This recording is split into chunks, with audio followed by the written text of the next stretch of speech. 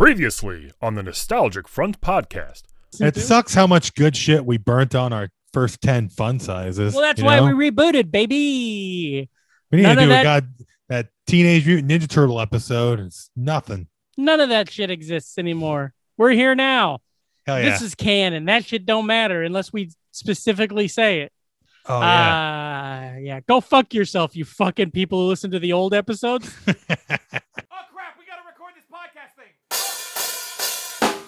Oh, shit. It's the Nostalgic Front, a podcast with Patrick and Rick.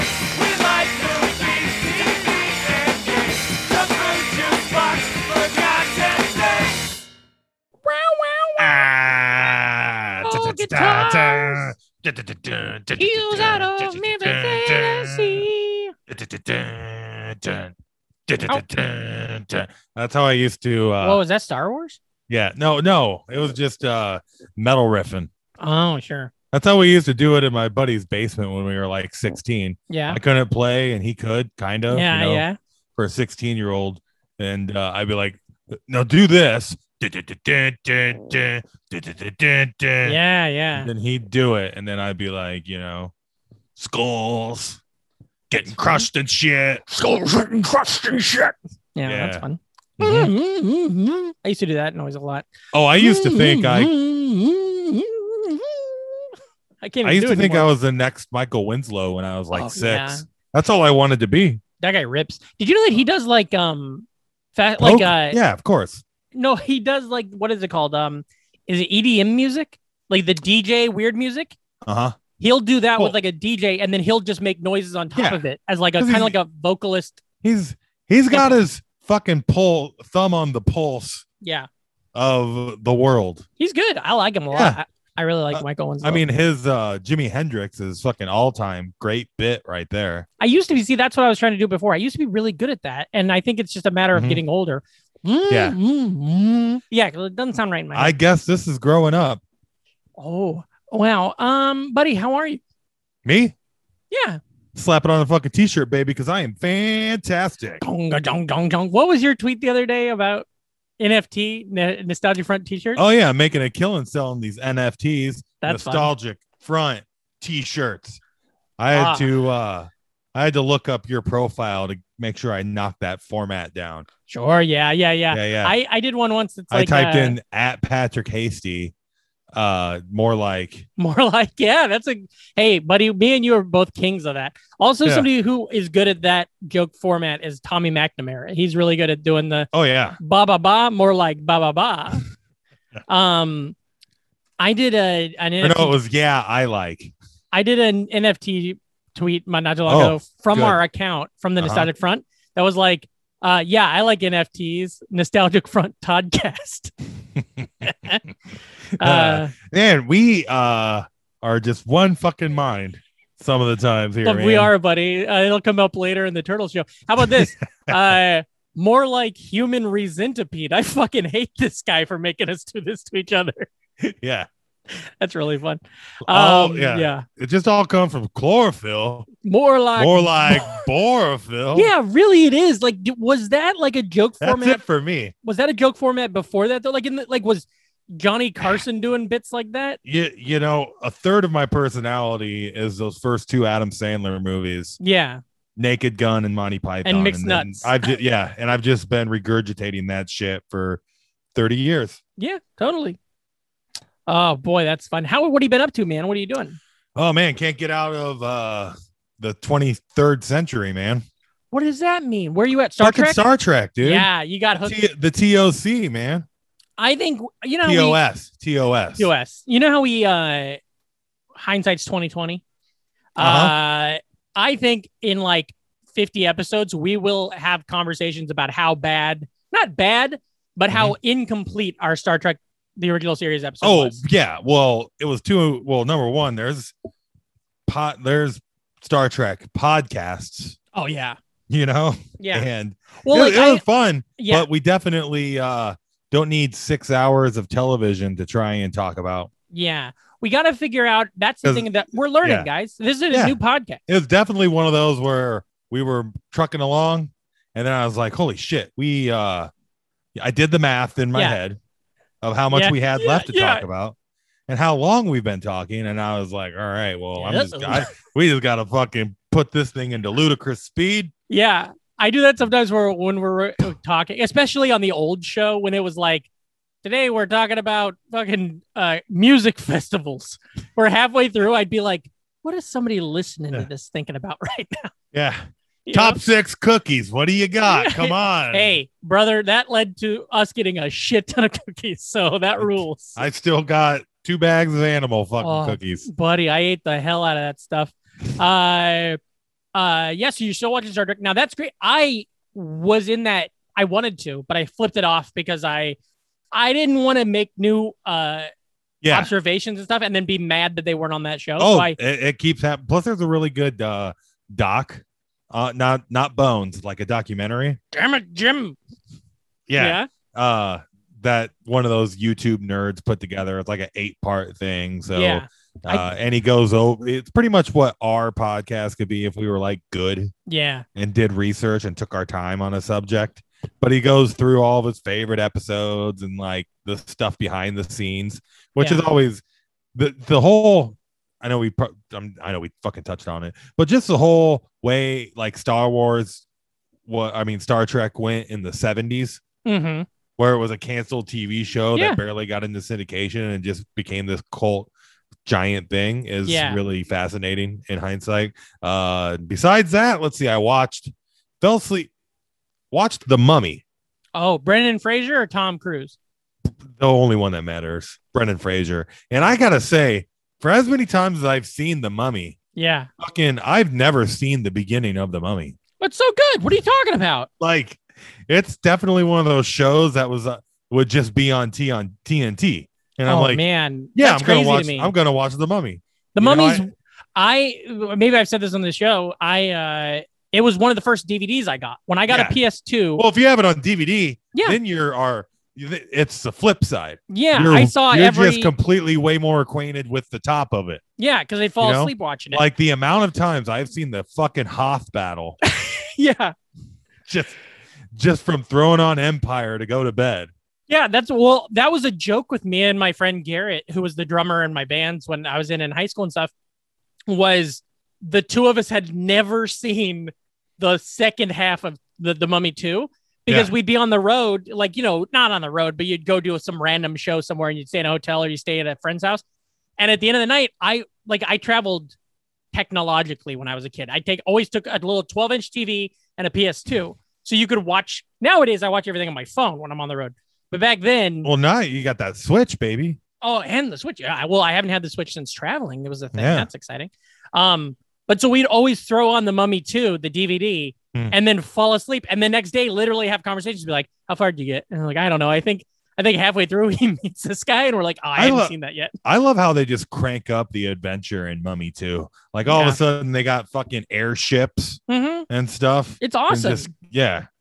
I really love those two movies. Did you see, I know we didn't really talk about it, but I found some image of, I think it's photoshopped, of Brendan Fraser with like dyed white hair or blonde hair, spiky, and he's got like bright red eyes, like he's been bawling or he's super high. And I sent it to you. I said, tell me something sad. And then I sent it to you as like my reaction. It's just basically a very strung out looking Brendan Fraser looking sad. And I thought it was great. Also, a lot of people on the internet are convinced that's Billy Zane. Oh yeah. I always thought it was Billy Zane when I was young. It's some random actor, some Italian guy or Spanish actor. He's like, he's a phantom, not a mummy. Get it straight, you. That's right. Fucking idiots. I'll tell you some things I've been paying attention to. I watched. Now, you know me, I like musicals and shit like that. And I've been slowly evolving my musical tastes over the years. But I watched a movie called West Side Story the other night. It's not even out yet. No, the original from the 60s. And it's one of those things where I know a lot of the songs from West Side Story just because of like osmosis. Like, I feel pretty, oh, so pretty and stuff. And I really like the song Officer Krumke. Have you ever heard that? Yeah. I only knew it because in speech, when I was in speech in high school, people would perform. That was one of the things they do it as a speech. And it's just this like fun, fuck cops, all cops are bastards song. But I didn't know the rest of the show. And I started watching the movie thinking it was going to be a little more like Sound of Music or just a little more like a movie where everybody stops and sings all of a sudden. And instead, it's done really fucking well, like an art piece where like the way they dance and the snaps and all that kind of shit feels like you're watching almost like ballet to an extent, but in like a really cool way. And I just fucking loved it. Fucking absolutely loved it. Couldn't believe it. Yeah, like that's definitely a like on the short list of just unavoidably most, like you said, musicals out there, because everybody knows like the finger snapping and the jets and the fucking cobras, right? No, the Jets and the Sharks and the G.I. Joes. Yeah. When I first started doing comedy in New York, when I first moved to New York, Spielberg? Sorry, Steven? Yeah. Do you think? Well, he's doing the new West Side Story. Oh, that's right. Yeah. Do you think when it's the Jets versus the Sharks, it'll be like Jaws? Yeah, that's fun. It'll be fighter jets from what was the movie he did with the planes? 1941. There it is. I don't know if I'm excited to see that now because I feel like this has done it so well. It's like I don't know how you build off this. I am stoked musical wise though.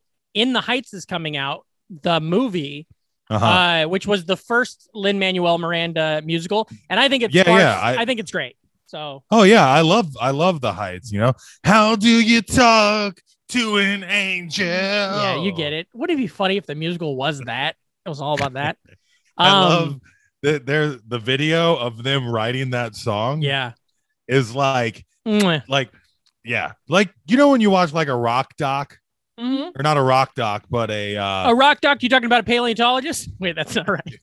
That's a geologist. No, not a rock doc, but the rockumentary. Nope, that's not it either. Rock biopic. There we go. Biopic. Yeah. Now, biopic is where an actor portrays the character. That's right. That is correct. Go ahead. The rock biopics, when they write like the hit song that makes the band, and it just is wholly inorganic. It just nobody writes like that, and they just come together in like 30 seconds. I'm gonna take all of those, multiply it by 20 on cheese, and then that's the people from the Heights writing How Do You Talk to an Angel. Yeah. Now, of course, the black guy comes out of nowhere and plays the bass line. I have a tweet of mine that is just that scenario. This is from May 29th, 2015. Santana, man, it's a hot one. Rob Thomas, yeah. Santana, 7 inches from the midday sun. Rob Thomas, dude, get your guitar. I love that. I love that. Yeah. That's great. I've also been West Side Story. Also been watching some Chippendale Rescue Rangers when I go to bed. Oh. Yeah, it's fun to throw on. Yeah, I'll watch it somewhere sometime, you know. Yeah. Also, I think on Disney Plus, now I could be wrong. Listeners could tell me I'm wrong. But I think they have redone the theme song. I think it's a different vocalist. I don't know if it's because of some rights issues or something, but the song does not pop the way that I remembered it as a kid. It's still a great song, but I feel like it's a different singer. And I think that's kind of strange. It's a lot of fun how you can change all of the audio tracks and the languages on Disney Plus. So you can get all of those kick-ass theme songs, but it's like Fred, Les Goof Troop, and we're always in together, you know? Yeah. Les Goof Troop. That's the French one. It's funny that they only changed the word "the," but apparently all the other lyrics are still in English. I want to jump back to West Side Story. This is just a fun thing that happened. So when we were watching Star Trek last week, the original series, I was like cramming those 6 episodes to just make sure that I had refreshed on them. I've seen them all before, but so I was watching them on Netflix on the 1.5 speed, right? So then I started to watch My Fair Lady the other night, another musical that's like a classic or whatever, but it was still on 1.5 speed. So it was just like these people with Cockney accents being like, and then I was like, oh yeah, wouldn't it be lovely? And you're like, oh boy, I'm gonna have a seizure. Sorry. I thought that'd be funny to bring up, and then I realized. No, it is. I relate to that. I been playing a little bit of MLB The Show. Oh. Yep. Trying to take the Royals to the World Series. I think I'm 39-20 right now. Yeah, that's not bad. Not bad at all. I will say 14 of those losses is because when I first started the game, I was like, 3-1. And then I decided to, simulate like 2 weeks. Oh, and 14 of those losses were in that simulation. So I was like, whoa. Yeah, that happens to me a lot on these non-football sports games that I only sparingly play. Like I did the hockey. Yeah. Right? Oh, yeah. Created a team, drafted and everything. Except for when I play, I suck. Yeah. So it's on a very low difficulty. And I normally win when I play. And when I sim, well, the team I drafted, I have no idea how to put together a hockey team. I just, picked a bunch of guys. Sure. And when I sim, you had 19 left wings. Yeah. Well, they're fast. Yeah. I get my ass kicked. So, Yeah. Speaking of hockey right now, currently during the recording of this episode, Pittsburgh Penguins are playing their first game in the playoffs. They're playing the Islanders. Oh. Local team, but boy, we're rooting for the Pens this year. They've had 2 first-round exits the last 2 seasons, even though they were badass teams both times. So cannot have that happen again. Can't. Nope. Let's see. Another thing I saw, this just got shared into my YouTube algorithm. Never heard of it. It's a Star Wars fan series, web series that just launched called Bucketheads. Oh yeah, I've seen that popping around. Like I scrolled past it. Mm-hmm. So I guess apparently it was like a short film a few years ago. And then the guys, they all start playing like jazz punk fusion music, right? That's right. And he got a big KFC thing on his head. But it's like apparently now they're like, well, we're gonna do it as a web series now, and fuck, it looks good.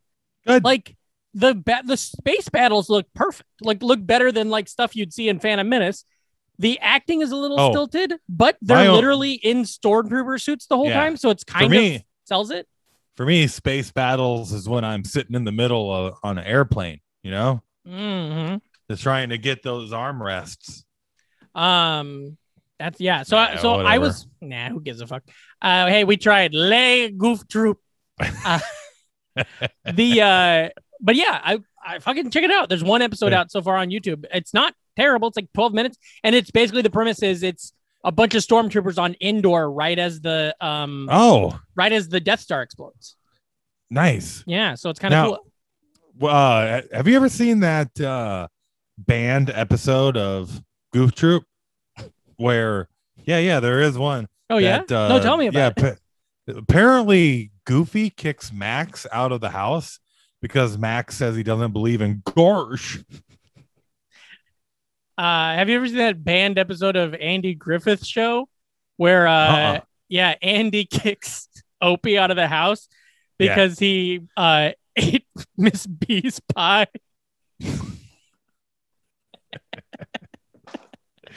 Anyways, any other thoughts? I've got 2 things I want to go out on for this segment. No, I was just trying to do some good jokes. You know how? Oh, that's fine. No, that's how we close. I didn't know you had more. No, that's fine. Those will work. I can edit.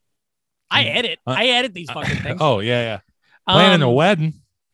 Oh, that's exciting, buddy. It's not. I'm glad that we're doing a tiny one in the backyard. Well, you're doing small. Like we were going through some stuff yesterday. Found when our friend Gideon got married, Stacy made the announcements. Nice. The invitation. Stacy designed them. I forgot all about that. But yeah, yesterday cleaning, I found the John Ides wedding announcements. I found Gideon's wedding announcements, all that stuff. Yeah. We've been friends a long time. We have. It's exciting. 10 plus years. Now, are you going to be able to record the day of your wedding or what? Kill 2 birds with 1 stone? Oh, yeah. While you're there, dude. Totally. Yeah. That's fantastic. I'm so excited for you guys. It's really cool. What are your other things, man? Oh, yeah. Sorry. God. It's okay. First off, I don't think he listens, but I just want to say my nephew. Jackson. Graduating high school today. I got a niece graduating. Shout out to Isabella and Jackson, the 2 greats.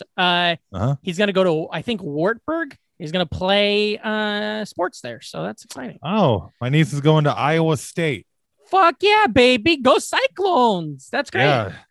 And then the last thing I wanted to plug before we get out of this one is Elon Musk's hairline. That guy's funny in the bones. Yeah, looking. Yeah, but looks only count for so much, right? It's so funny online. It's like when you find out somebody really likes Andrew Yang. Like every once in a while on Twitter, somebody will be like, "I think Elon's great," and you're like, "Whoa, what?" Somebody who you must not work for him. Someone who you think you have a beat on their like sensibility. The last thing I want to shout out is a friend of the show, fan show, Real and Effer, our Michigan correspondent, one half of our Michigan correspondents, Brian Arginello, has started a new Instagram for his toy collection. So everyone listening, go follow Totally Toys MI. So TOTALLYTOYSMI. He's putting up pictures of his toys, his action figures, and they look kick-ass. So so no dildos. No, I haven't seen any dildos or rabbits or Sybians or anything yet. Now maybe he's trying to fill the follower count and then he'll start releasing that stuff. But so for right now, I want a Yoshi Jimbo rabbit. Did they make those? Oh, that's crazy. His sword is a Sybian. Yeah, that's fun. Goddamn. So Le Goof Troop.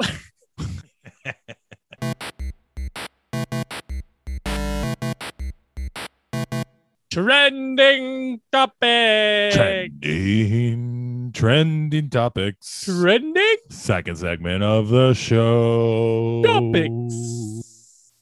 Hi, how we're trending topics. Hey, they are. I want to say, good top of the show. It was top of the show to you. Top of the show to you. Good top of the show. Yeah, now we're good. I bet. Now we've really raised the bar. We have. It's up there. We've raised the bar, and we're like, all right, bar, you're going to go out and live by yourself. You know, that's fun because the phrase raise the bar is like a good thing.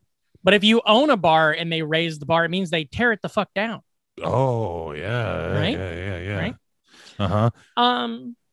Trending topics. You raise the bar and she becomes one of the best comedians, has a great TV show, and then becomes a horrible person. Raise-and Bar. I guess this is a little trending topic connection. Last night I was watching the NBA 2020 Hall of Fame class. Sports are always trending topics. That's right. The not NBA, but the Basketball Hall of Fame, the 2020 class was announced last night. Oh yeah.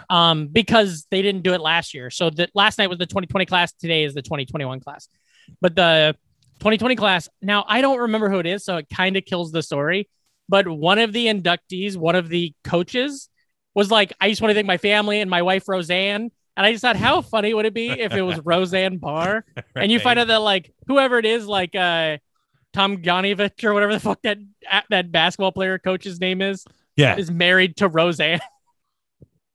Boy, what a nothing story, because I only know half the names, and one of them is Roseanne. But it's just funny would it be like, oh, this is my friend Roseanne, and it's Roseanne from Roseanne. Remember how much we loved our Roseanne episode? That's why we had to cancel the old show. That's why we had to reboot. Fucking cancel culture, man. And apparently the Connors, which is going strong. People love it. Not a lot of grifting, though. On this week's episode. Who are they conning? Well, I don't know. But on this week's episode, Green Bay Packers, attentively, their football quarterback Aaron Rodgers was on the episode. Oh, fun. They did an episode where Darlene was on Jeopardy, and he was hosting during that week. Wow, man. Look at the synergy they got going. Now, is Dan, he's still dating Peggy? I don't know, because I have never seen anything.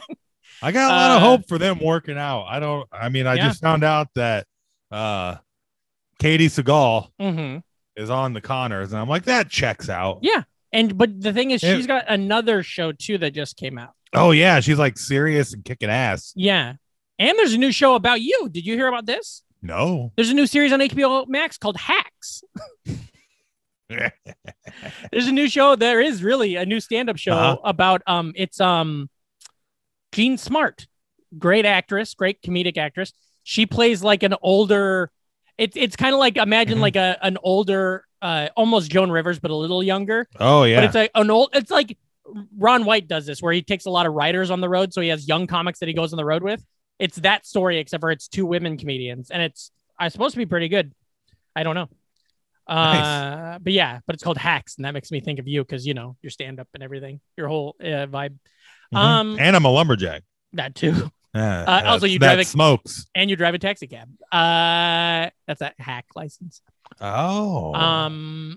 Okay, so trending topics. Now I'm just gonna go in order of what we've discussed, what we've written down. Is that fine? Yeah. Go right down the line of the trending topics. Now first, the Venom 2 trailer. Did you watch this? I did. Yeah. It fits with the other one. Am I dumb? Is Venom pretty good? It's entertaining. I mean, yeah. It's not bad. Yeah, I watched it when it first went to streaming platforms, whatever. And I was like, okay, whatever. I do like all these people. I like Jenny Slate. I like Michelle Williams. I like Tom Hardy. But I was like, who cares? Whatever. And then I rewatched it a couple weeks ago, and I was like, oh, I think this is good. I was sufficiently whelmed. Yeah. And when I watched it. The trailer for the second one looks great. It's got it's called like Welcome to Carnage or something or some shit like that. Yeah, Maximum Carnage. Maximum Carnage. And it's Let There Be Carnage. So we were kind of both there. Well, I mean, he's so powerful, you don't really have a choice. Yeah. He's just, I don't undeniable. So I'll let there be carnage because I don't know a lot of this Spider-Man lore because I've never read a lot of Spider-Man. But I was reading about it. I watched the trailer, then I was reading about it, and I was like, I think this looks pretty fucking good. I don't know about Spider-Man lore, but I do know a good Spider-Man lure is Mary Jane. Oh, that's right. You know, you put her in danger. Mm-hmm. That web crawler is going to be around pretty soon. One thing I thought that was funny about this is not funny, but cool, is interesting, is it's directed by Andy Serkis. Oh, yeah. Gollum. Mm-hmm. Caesar is my favorite circus animal. Okay. Wait, do you think his name is Animal Circus? Is that what that joke's based on? But he's the Gollum, and he knows all about that whole like CGI, how to make things look real. And so I don't know. That sounds smart to me. Patrick was just pantomiming puppets. Yeah. While talking about CGI. Yeah. Like mouths moving. That's what I was doing. Yeah. So I think that I'm actually kind of stoked. And it also made me think, what the fuck happened to Morbius or Mobius? That's still, I mean, they're still making it. Like, but wasn't it probably the same thing that happened to everything else? No, I understand, but Mobius was supposed to come out way before Venom 2. So maybe the storylines don't fucking matter, but like, because Mobius was supposed to be released like early last year. Like we were seeing trailers. Morpheus. Not Morpheus. It's I think it's Mobius. Not Mobius. I think it's Mobius is like the guy that makes EDM music with Gwen Stefani. Yeah, that's the guy I'm talking about. Let me see. Mobius. It's Morpheus. Jared Leto, and it's called Morbius. Aha. It's MOR. Kind of like our podcast. It's more BS. Oh, that's fun. It's MORBIUS.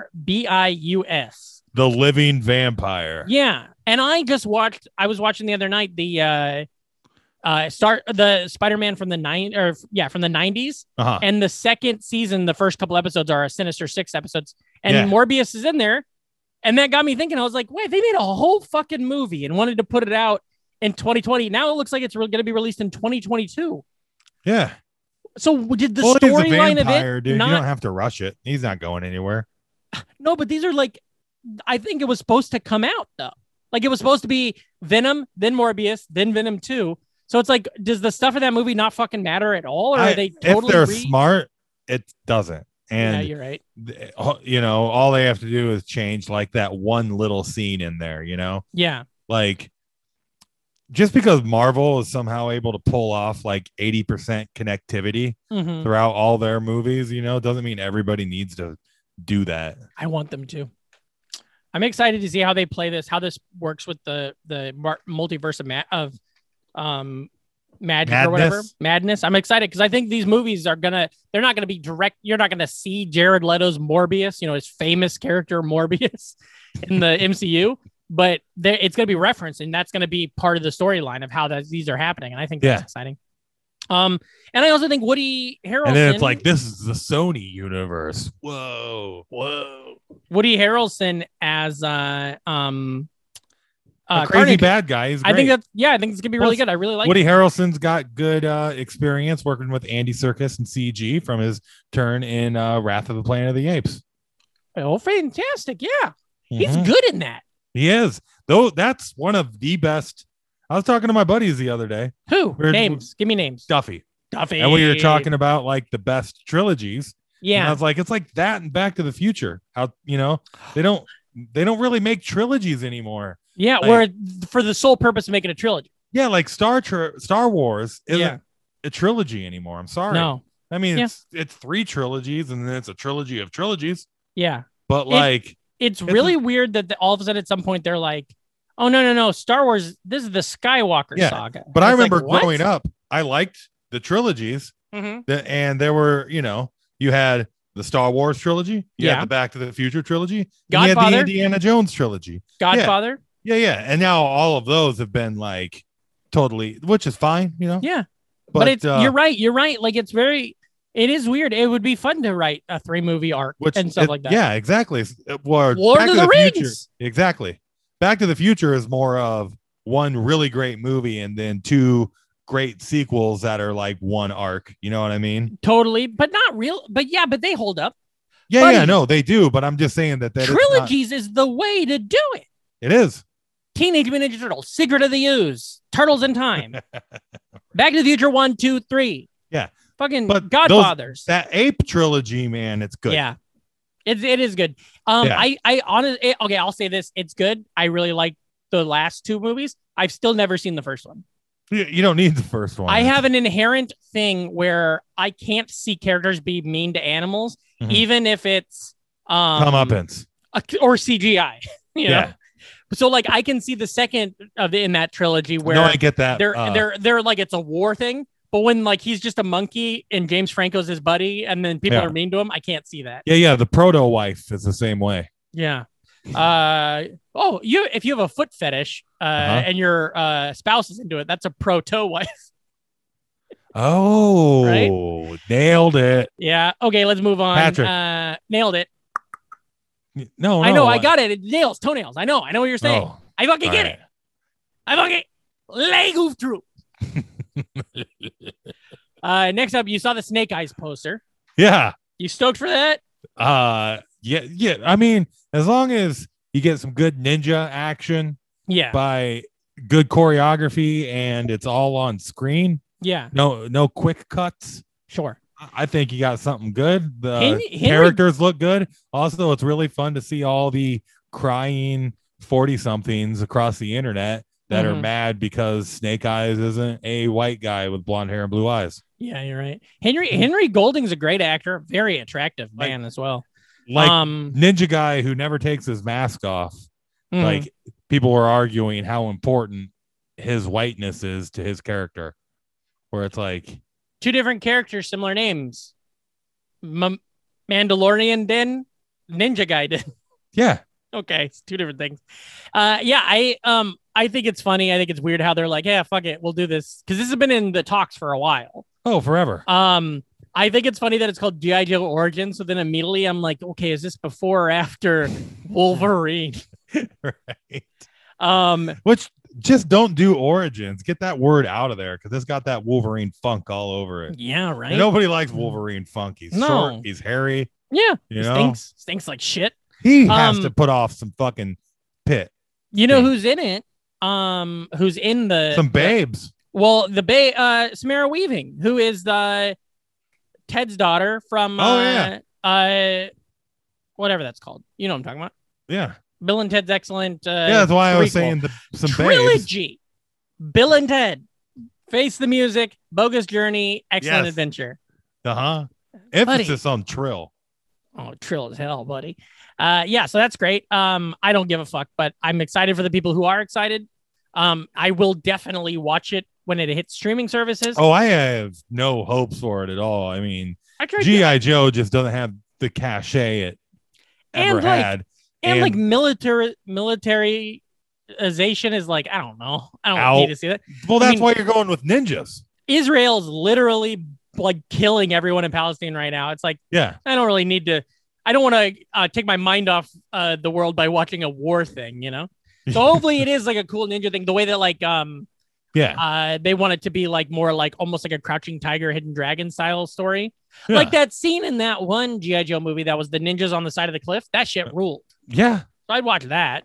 But I don't need to see Dennis Quaid's Duke being like, all right, we're going to blow up these fucking villages. Goddamn. Okay, so then speaking of first looks, we also got the He-Man first look. The Master of the Universe, Kevin Smith. And it looks great. Looks good. Now, what I'm curious about is how involved Kevin Smith is going to be. So is this like he's producing this? Because, for instance, did you ever watch oh God, what's it called? Silent Bob? No, it was on AMC and it's a comic book, Preacher. Did you ever see Preacher? No. Preacher's really good, and it's produced by Seth Rogen and Evan Goldberg, but they're producing it. Seth Rogen. Real great. Really broke the internet. Oh yeah. This week. With the khaki shirt?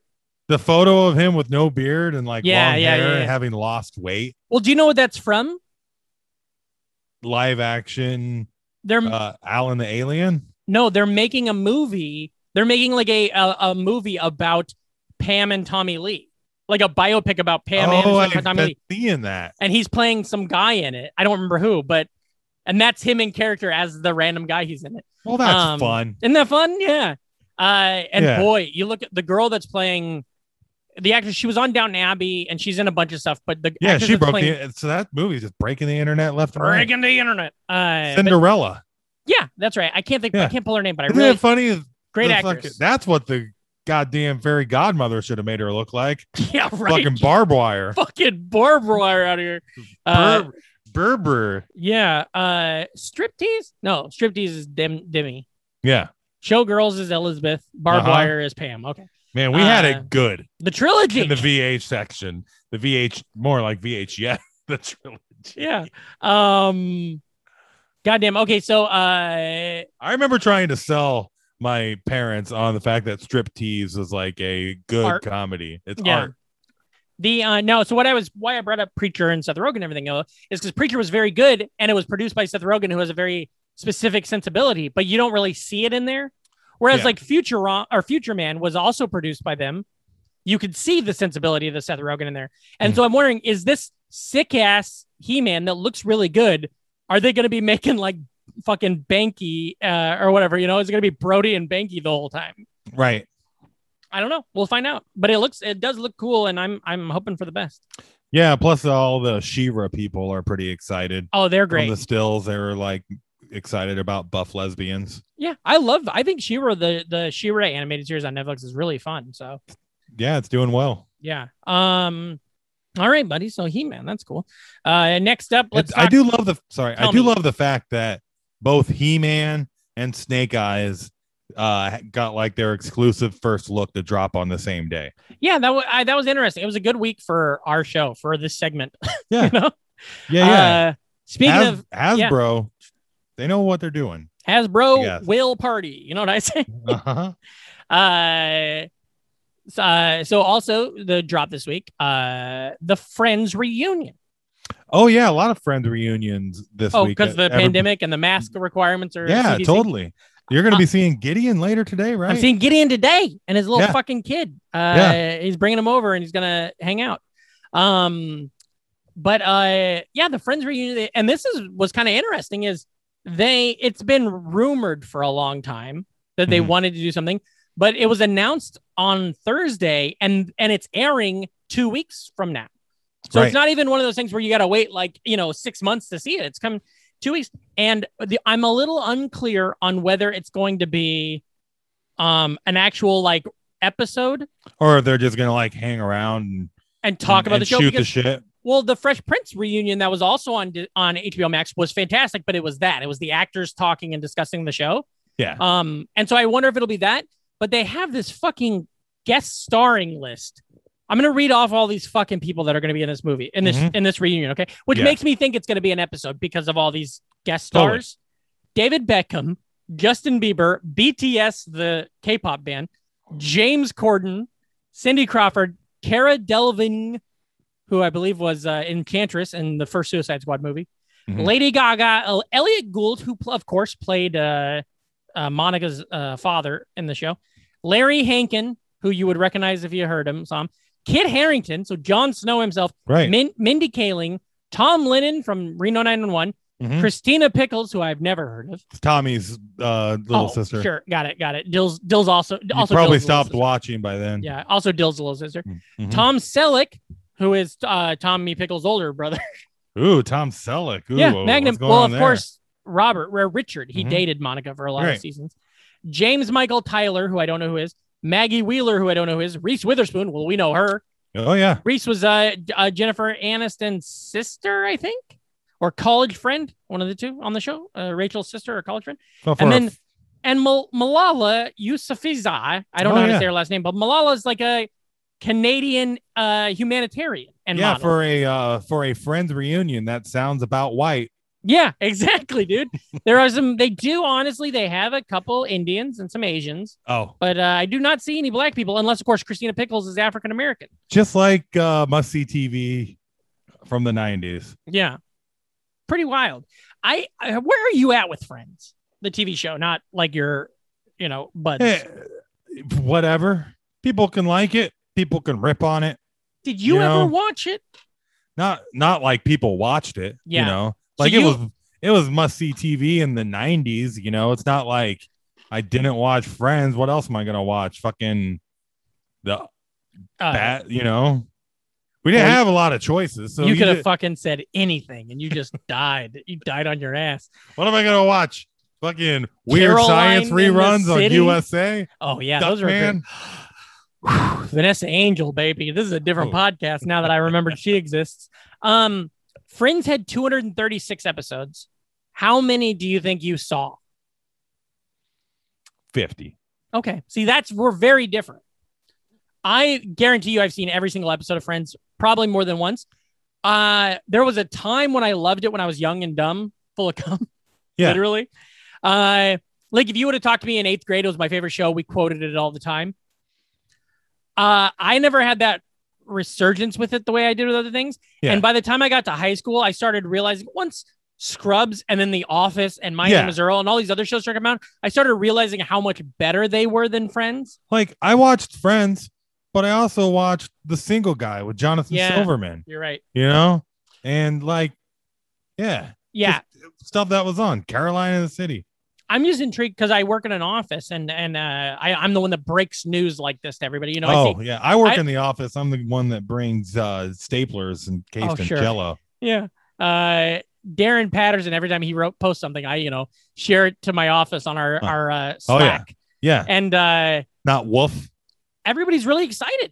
Everybody's really like into it. Like I'm saying, young people like Jen. A lot of Jen. I know a lot of people just like to shit on Friends because it's kind of cool. I don't want to. I'm not going to shit on it, but I'm also not going to give it a pass because like it does have a lot of very questionable stuff that in the 90s. Yeah. Like when you watch an episode of MASH and they deal with stuff weird, you're like, yeah, but that was 1976. This is 1998, and you're still doing horrific fat jokes and gay jokes and stuff. Yeah, but no one told them that it was going to be that way. That's right. Well, actually, honestly, first verse. No one told you life was going to be this way. Second verse, your mama told you there'd be days like these. So somebody's fucking lying in this story. Right. But I don't know. I'll watch it. I every once in a while I'll catch an episode and I'll laugh my ass off. When I was living with Katie Boyle. Yeah. And way back. Oh, big fan. Yeah. Yeah. She was a Friends head. Yeah. And would always have it on. So when you're in the communal living room and Friends is on, it's like watch it. It's like How I Met Your Mother to me. Have you ever met my mother? No, I don't think we've met any of our. Well, you've met my mother. Isn't that weird? She was at your first ever comedy show. Yeah, she was heckling. She was your first heckler. No, that's what she said. That's a good thing you didn't do any of your Catholic bits. She'd have been right on stage. Yeah. Also, blows my mind we called her Karen. Wait, what? Not my mom, but that other lady. Oh yeah. A decade ago, we called out a heckler at a show, and we jokingly called her Karen. To be fair, like doing comedy for the last 10 years, like Karen. Yeah. And well, K is always a funnier word. That's my thing. K's a good letter. You learn that right away, that K words hit better. Yeah. So your friend at the office would always be like, no, Kathy. I literally also, how happy are the Kathys out there? Oh, right yeah, they're scooting by. They're even throwing C's around. I literally, in one of my jokes, I had a joke. I still do, whatever. It's a joke, my Cancun joke about the girl at the office that accidentally liked her photos of the bikini. Oh, yeah. In that joke, that actual person who I worked with, who was a real person at Wells Fargo 9 years ago, her real name was Danielle. But that's not a funny comedy name. No. So I changed her name to Kelly. Yeah. And so then the joke of at the end when my wife yells, "Who the fuck is Kelly?" is way funnier than her in real life being like, "Hey, who the fuck is Danielle?" I'm pretty sure that's in like the second chapter of the Judy Gold stand-up comedy book that I read when I was getting into open mics. Right. C words and K words were just fucking funnier. And rule of 3. When I first started, I literally considered going by Patrick Keith Hasty on stage because I'd get 2 K sounds out of my name. Oh yeah. Yeah. Goddamn. Well, so friends, we'll see. I'm whatever. We'll see. I still contend that one of the funniest jokes I've ever seen in a television program is the episode where Joey's building an oversized entertainment center. Oh, yeah. And he's in the living room and Chandler is taking a nap in his bedroom. Could he be taking more of a nap? Yeah. They share a wall and Chandler's asleep and Joey's drilling. And all of a sudden Chandler wakes up to a drill bit coming right in front of his head.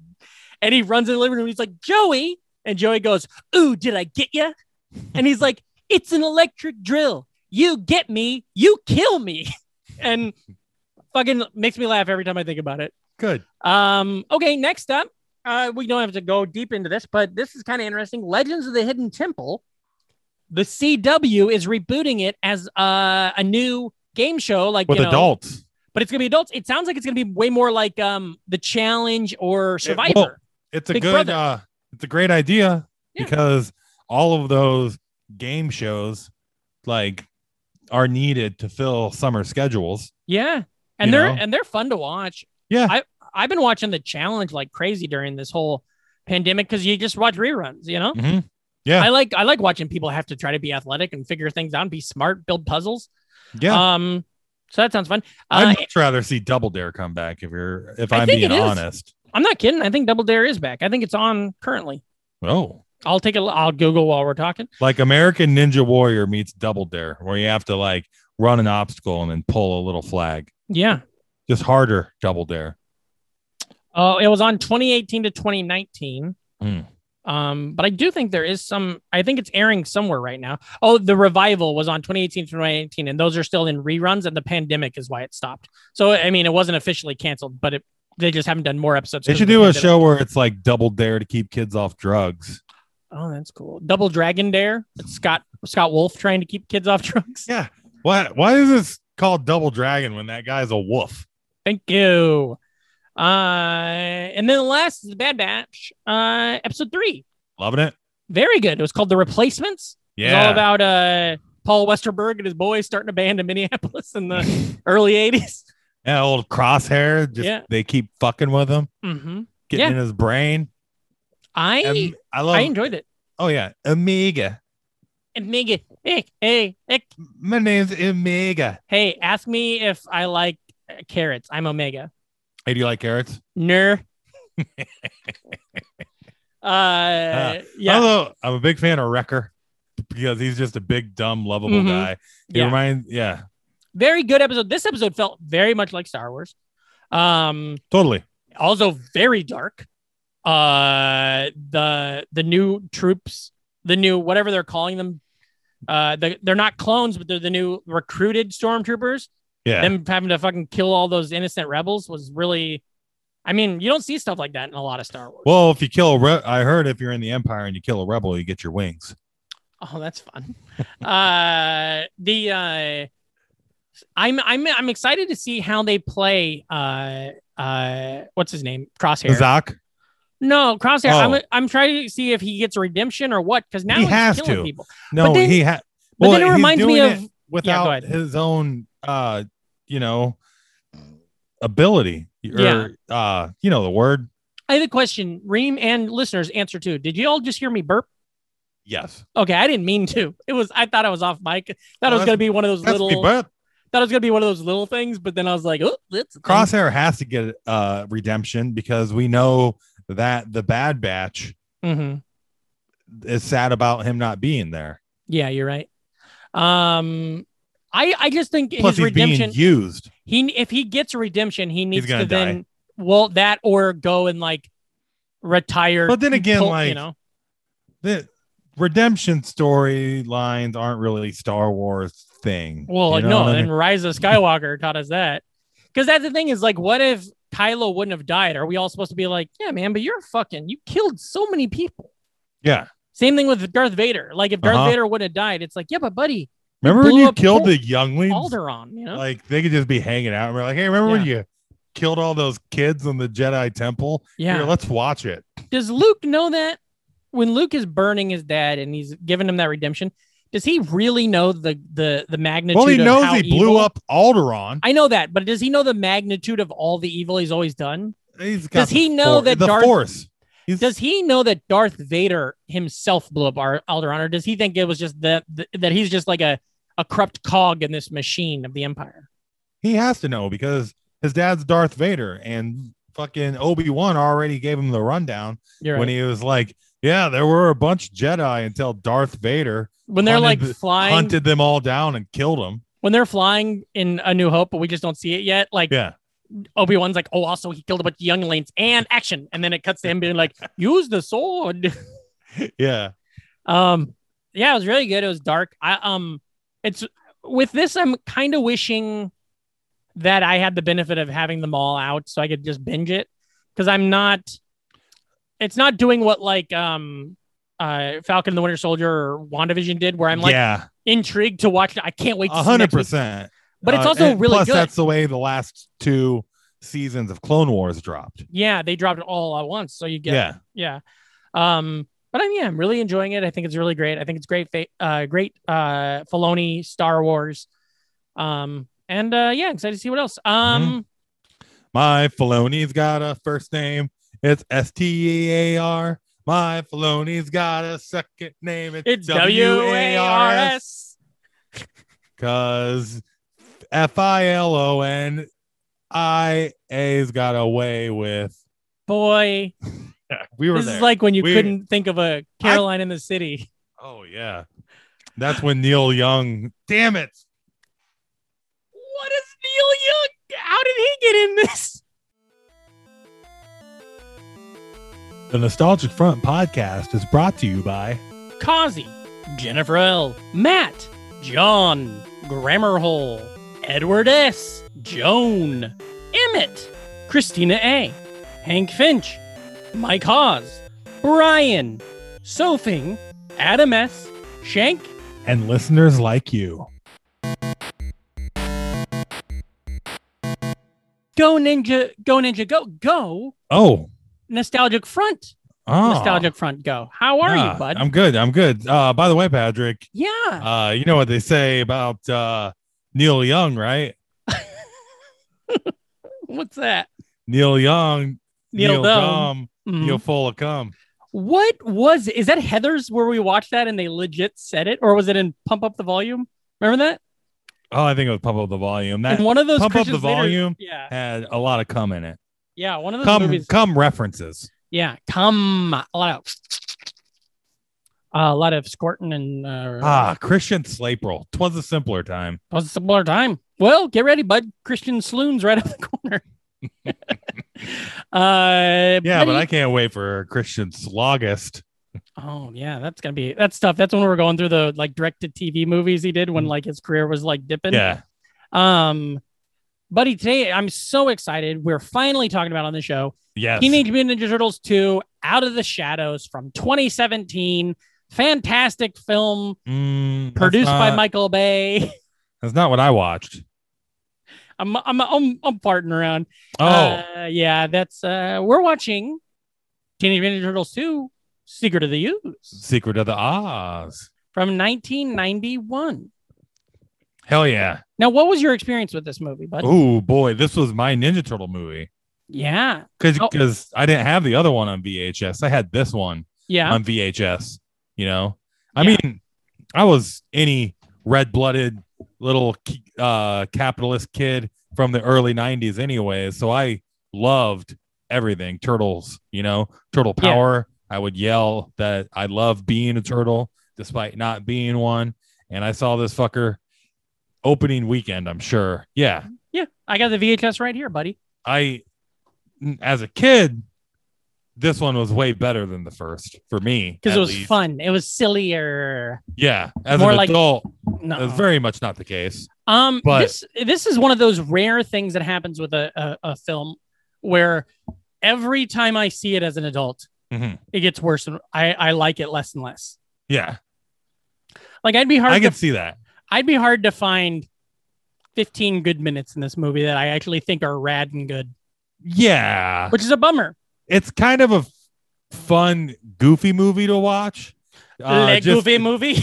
Just to watch it from how obvious it is that oh shit, that Ninja Turtle movie made a lot of money. Yeah. We need to strike quick. Yeah. I don't care if April O'Neil has a different job right now. We're not going to be able to get her back. Yeah, we don't need her back.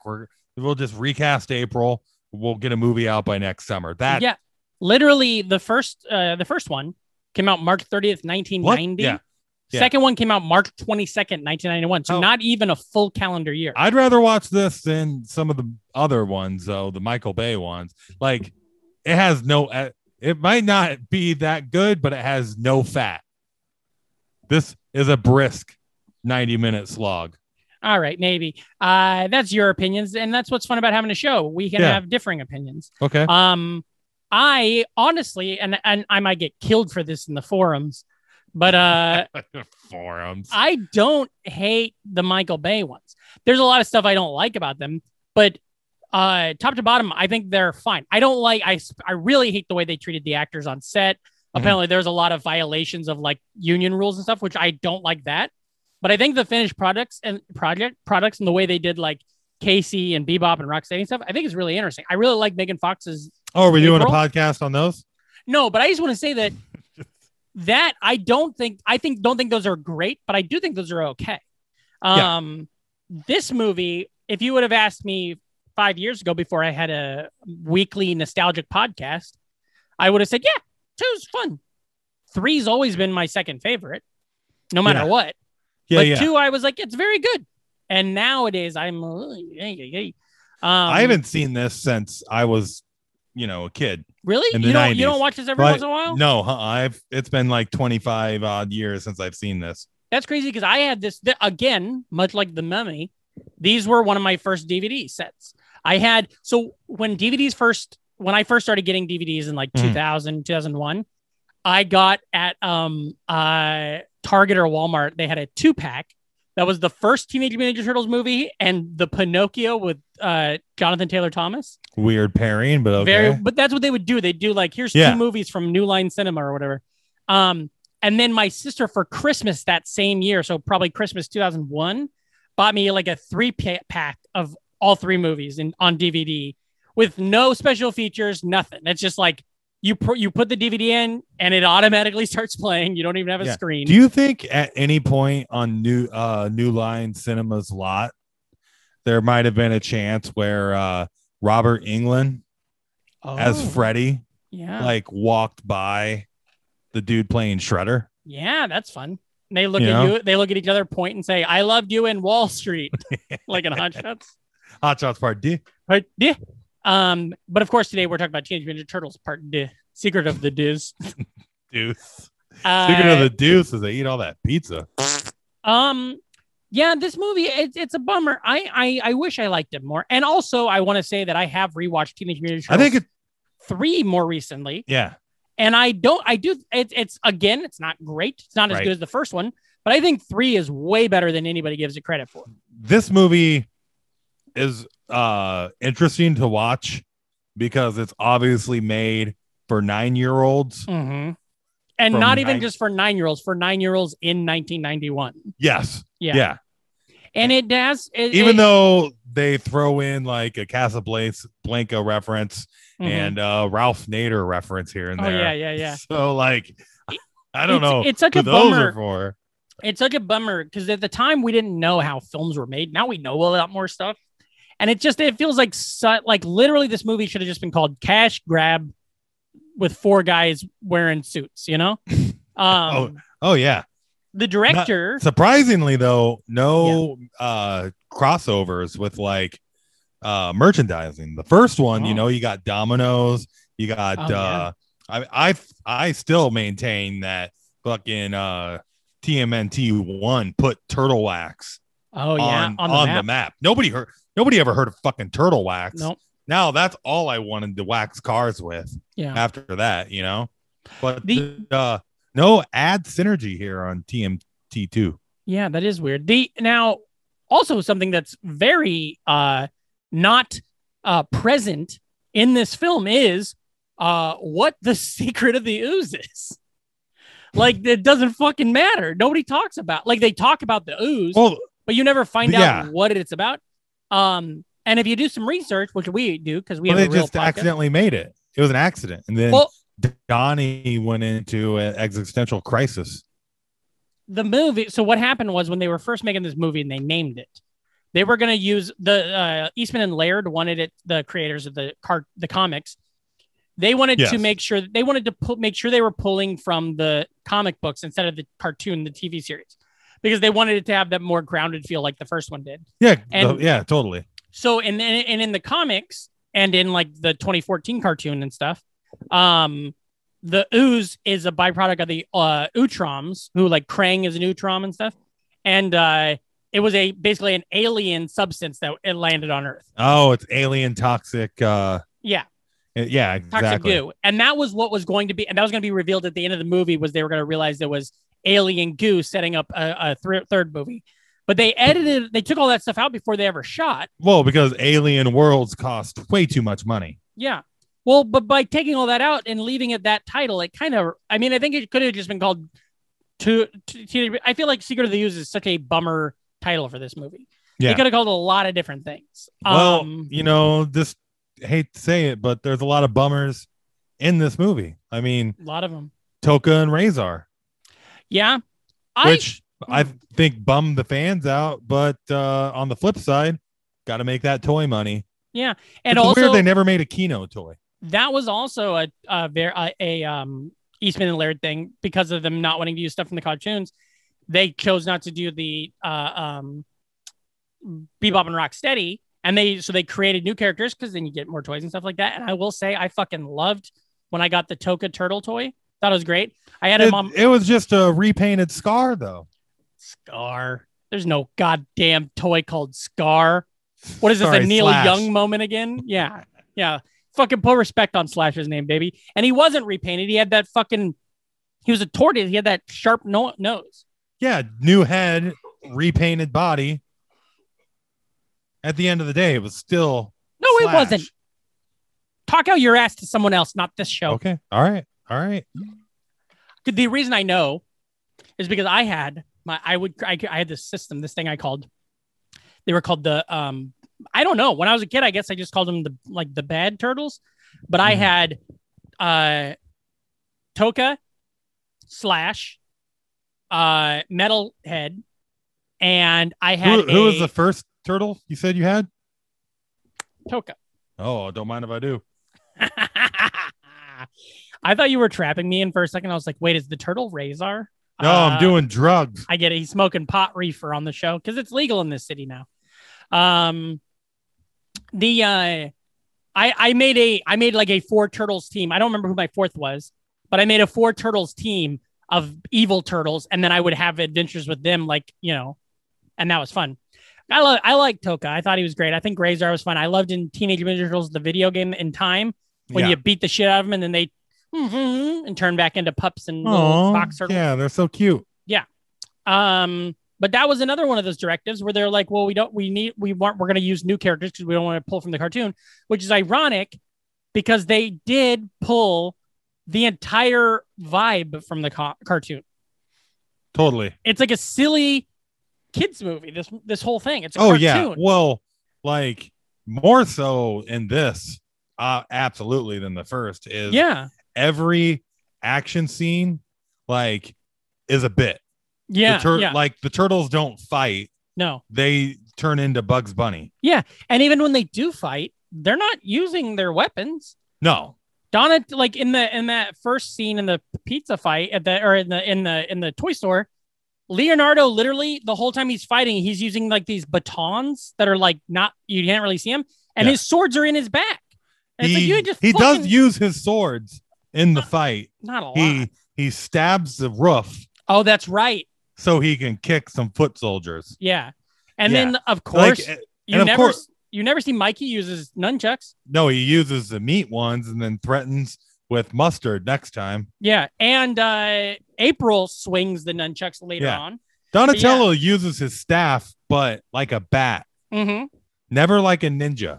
And also, it's really annoying because he at some point, somebody must have been like, hey, Donatello, you know when you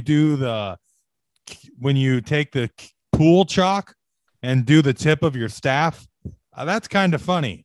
And then Donatello was like, I'm just gonna do that. That's my thing now. Mm-hmm. I'm gonna do that I do two things: machines and chalk up the end of this bow staff. Right. Technically the staff is a simple machine.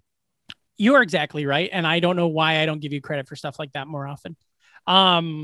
Also, the little Donatello action figure that Matt Von Drack sent us that has been sitting literally here on my desk until fucking minutes before we started recording is a simple machine as well. Snick it, and then it goes, and it does a little flip. Oh, you know my mom's favorite Ninja Turtle is? Hold on, let me think. Donatello! That's good. I'll say a couple more things about this. It's directed by Michael Pressman, who directed a ton of like those after school specials and like TV movies in the 80s. He probably directed the commercial. Yeah. With the Ninja Turtles and the joints and the turkey. Yeah. He now directs a ton of TV shows. He directs like CSI and stuff. He's been an active director the whole time, but this is, from what I could tell, this is his highest, his biggest movie that he directed. And the suits, the turtle suits, which are phenomenal in this. That's one of the things that's phenomenal is the suits look great. Oh yeah. That's the Jim Henson Creature Shop again. Yeah. But Brian Henson, who Jim Henson's son, who was the producer, they didn't have any sort of financial tie to this movie because he was just basically like upset or bummed that it wasn't the same director as the first one, Steve Barron. He knew it wasn't going to be as quality, so they didn't want to slap the whatever Muppet Studios name on it.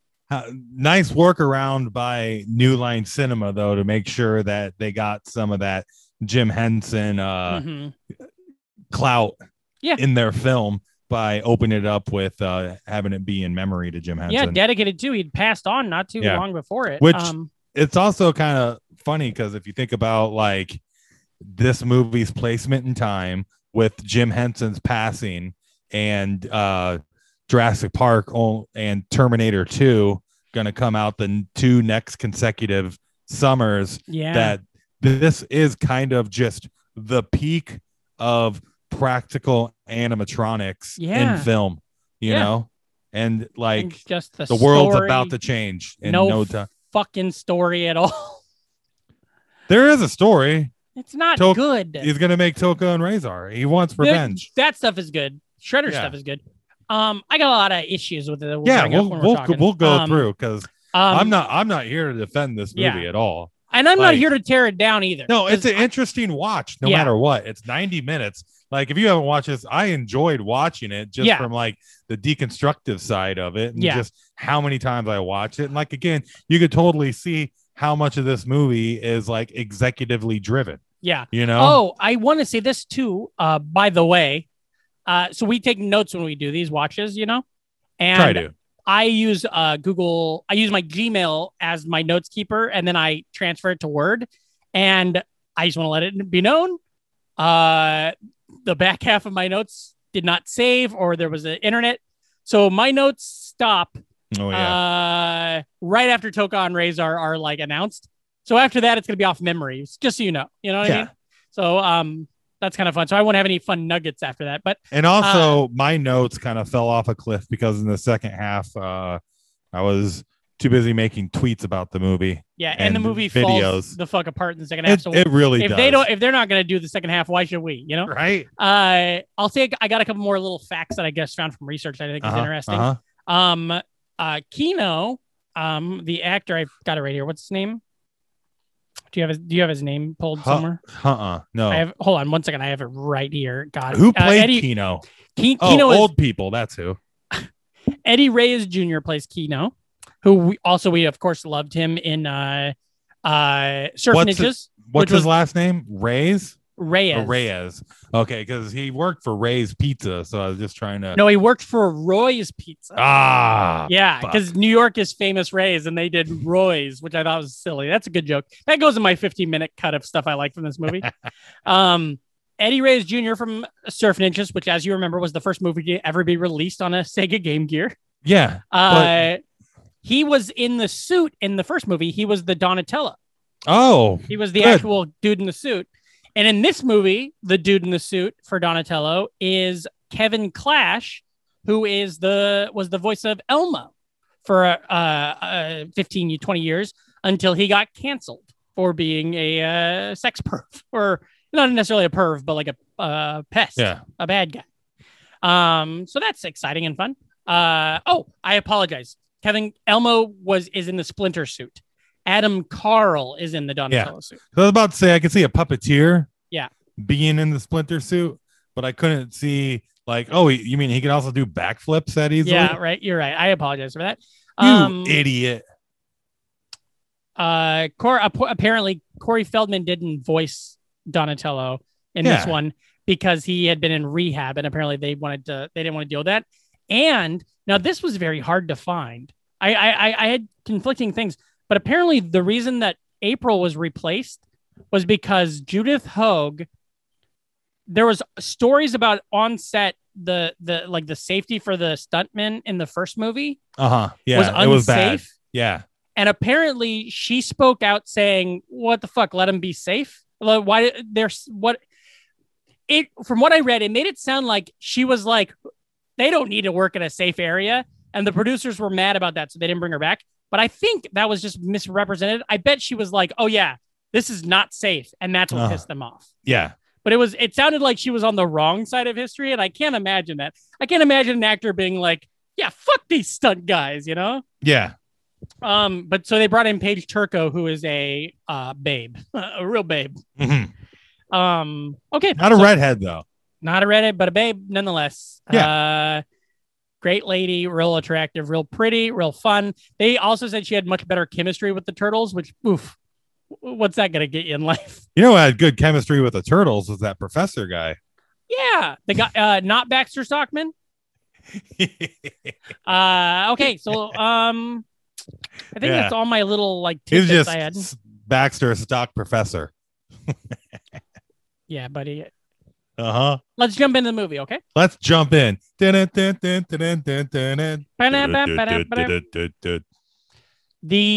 opening, just every New Yorker taking their first bite out of a piece of pizza.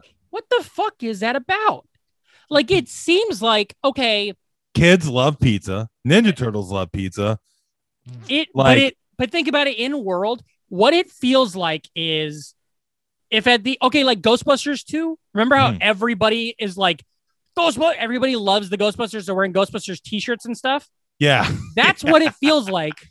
It feels like the events of the first one took place, and then everybody found out about the turtles. And what do the turtles love? Pizza. So now everybody's eating pizza. It's a big deal, but they don't know who the turtles are. So it's just basically like a weird sketch where every single person eats pizza constantly. I like the two people that are on a date. Yeah, and then they kiss, and then they turn their heads and. Yeah, they're like real Wall Streety type people. It's super weird. Here's what I wrote: the whole everyone is eating pizza thing is weird. It feels like everyone is under some weird fucked up spell. Also, all of these slices of pizza, don't even. I'm trying to figure out the math on the fucking cheese because they're pulling one slice up, And then it's got like, I know it's for art sake. Yeah. You know, like your pizza commercials, you can't pick up a slice of pizza without strings of cheese. Yeah. Stringy ropes of cheese. Yes. And that's how it is. But the thing this is what really got me. Tell me. During the opening credits, they go to Roy's Pizza. Yeah. Famous Roy's. Roy Koopa. He has a pizza place. Roy Biggins from Wings. That's who it's named after. Yeah. Roy's Pizza. And the pizza got the chef, the guy that's cooking the pizzas, to give to Kino. First thing he does is grab these pizzas and then turn them 180 degrees. It's just like in the first one. And it makes my eyes pop. Oh, yeah. When they go down the fucking gutter, makes my eyes pop out of my head. And then he hands the pizzas to Kino. First thing he does is tip the motherfuckers back. These goddamn actors have no idea, no idea how to handle a pizza. You figure you have this much pizza in the fucking movie. At some point, somebody would have been like, on dailies would have been like, yo, look at those fucking, you can't do that to pizza. It's like in Law and Order episodes where you can tell that people are just holding coffee cups, but there's nothing in them. And they're like walking around like splash, they'd be splashed. Yeah. And then they take a drink and it's like, ooh. And it's like, no. Yeah. We had bad improv. Where's the physics here? In our old, in the Legends episodes, when we did one on the first Turtles movie, we talked about that. We're like, was the physics of pizza boxes different in the 90s? Because it's like, that's so weird. One thing that I think this movie does really fun at the beginning is it shows how fucking crazy New York was, how wild New York looked. Like that does not look like the city I've been living in for a decade. No. And it also doesn't look like the city from fucking Ghostbusters, which was 5 years before. Yeah. This was my New York as a fucking 8-year-old. Yeah. This is exactly what New York was. Yeah. Just people eating pizza and random people with boom boxes. Now, this is where it starts. The movie. Okay. So we get our boy Kino. Yeah. Now, for some fucking reason. First thing we get out of Kino to I already don't like him by the way he held his pizza. And then we find out he's a goddamn simp. All right. So what happens is he catcalls a woman. Yeah. And then he says something like, hey baby, you want to get some of this cock or something? And then she's like, no thanks. Try someone else. And he's like, no, she's like, in your dreams. Oh, that's right. He's like, in your dreams. And he says, yeah, hopefully in my dreams you're a little skinnier. Yeah, he's like, you're a little skinnier. It's like, so he's catcalling and roasting. And then also from the notes, she says, dream on, dweeb. Oh, yeah. They're all in denim. It's a bunch of fucking and they're babes. Material girls. You could do worse, Kino. Yeah. You fucking dick. Only that they're with guys that are inside getting slices, and that gets established after Kino drives off. And also, why don't you work and not fucking hassle the customer base, Kino? I agree 100%. And also, why didn't I'm trying to say, hold on, I have a thought right here. Yeah. Why didn't Kino become a fucking part of this whole thing, Like, why isn't Kino a part of the Teenage Mutant Ninja Turtles universe? Lore? Why is he not? He's only not in this movie. I don't even think he has an action figure. Maybe he's got like a Super 7 or something. But they've made action figures. Yeah. I don't know if they're just fan made, but I've seen Kino action figures. But on paper too, Kino works great. It's fun to be you go in, you pick your numbers. Fuck you. Sorry. That's my last Kino.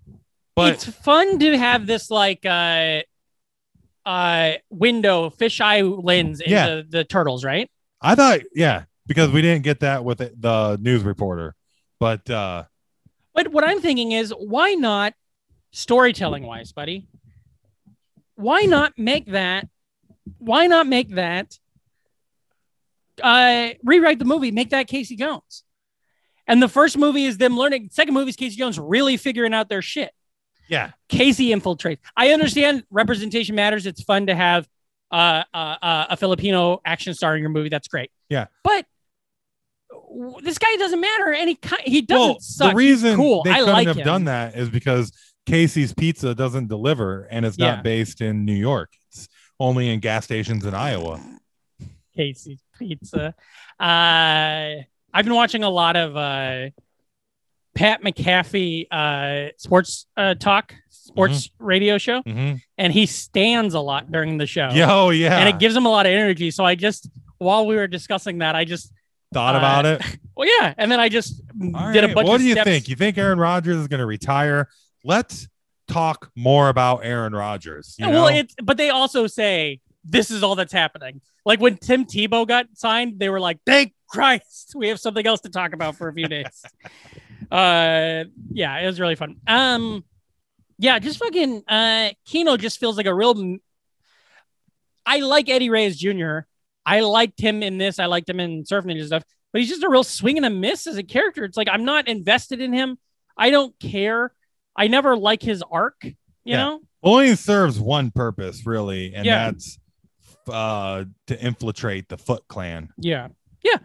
Which I'm not really sure what purpose that served in the overall scheme of the movie.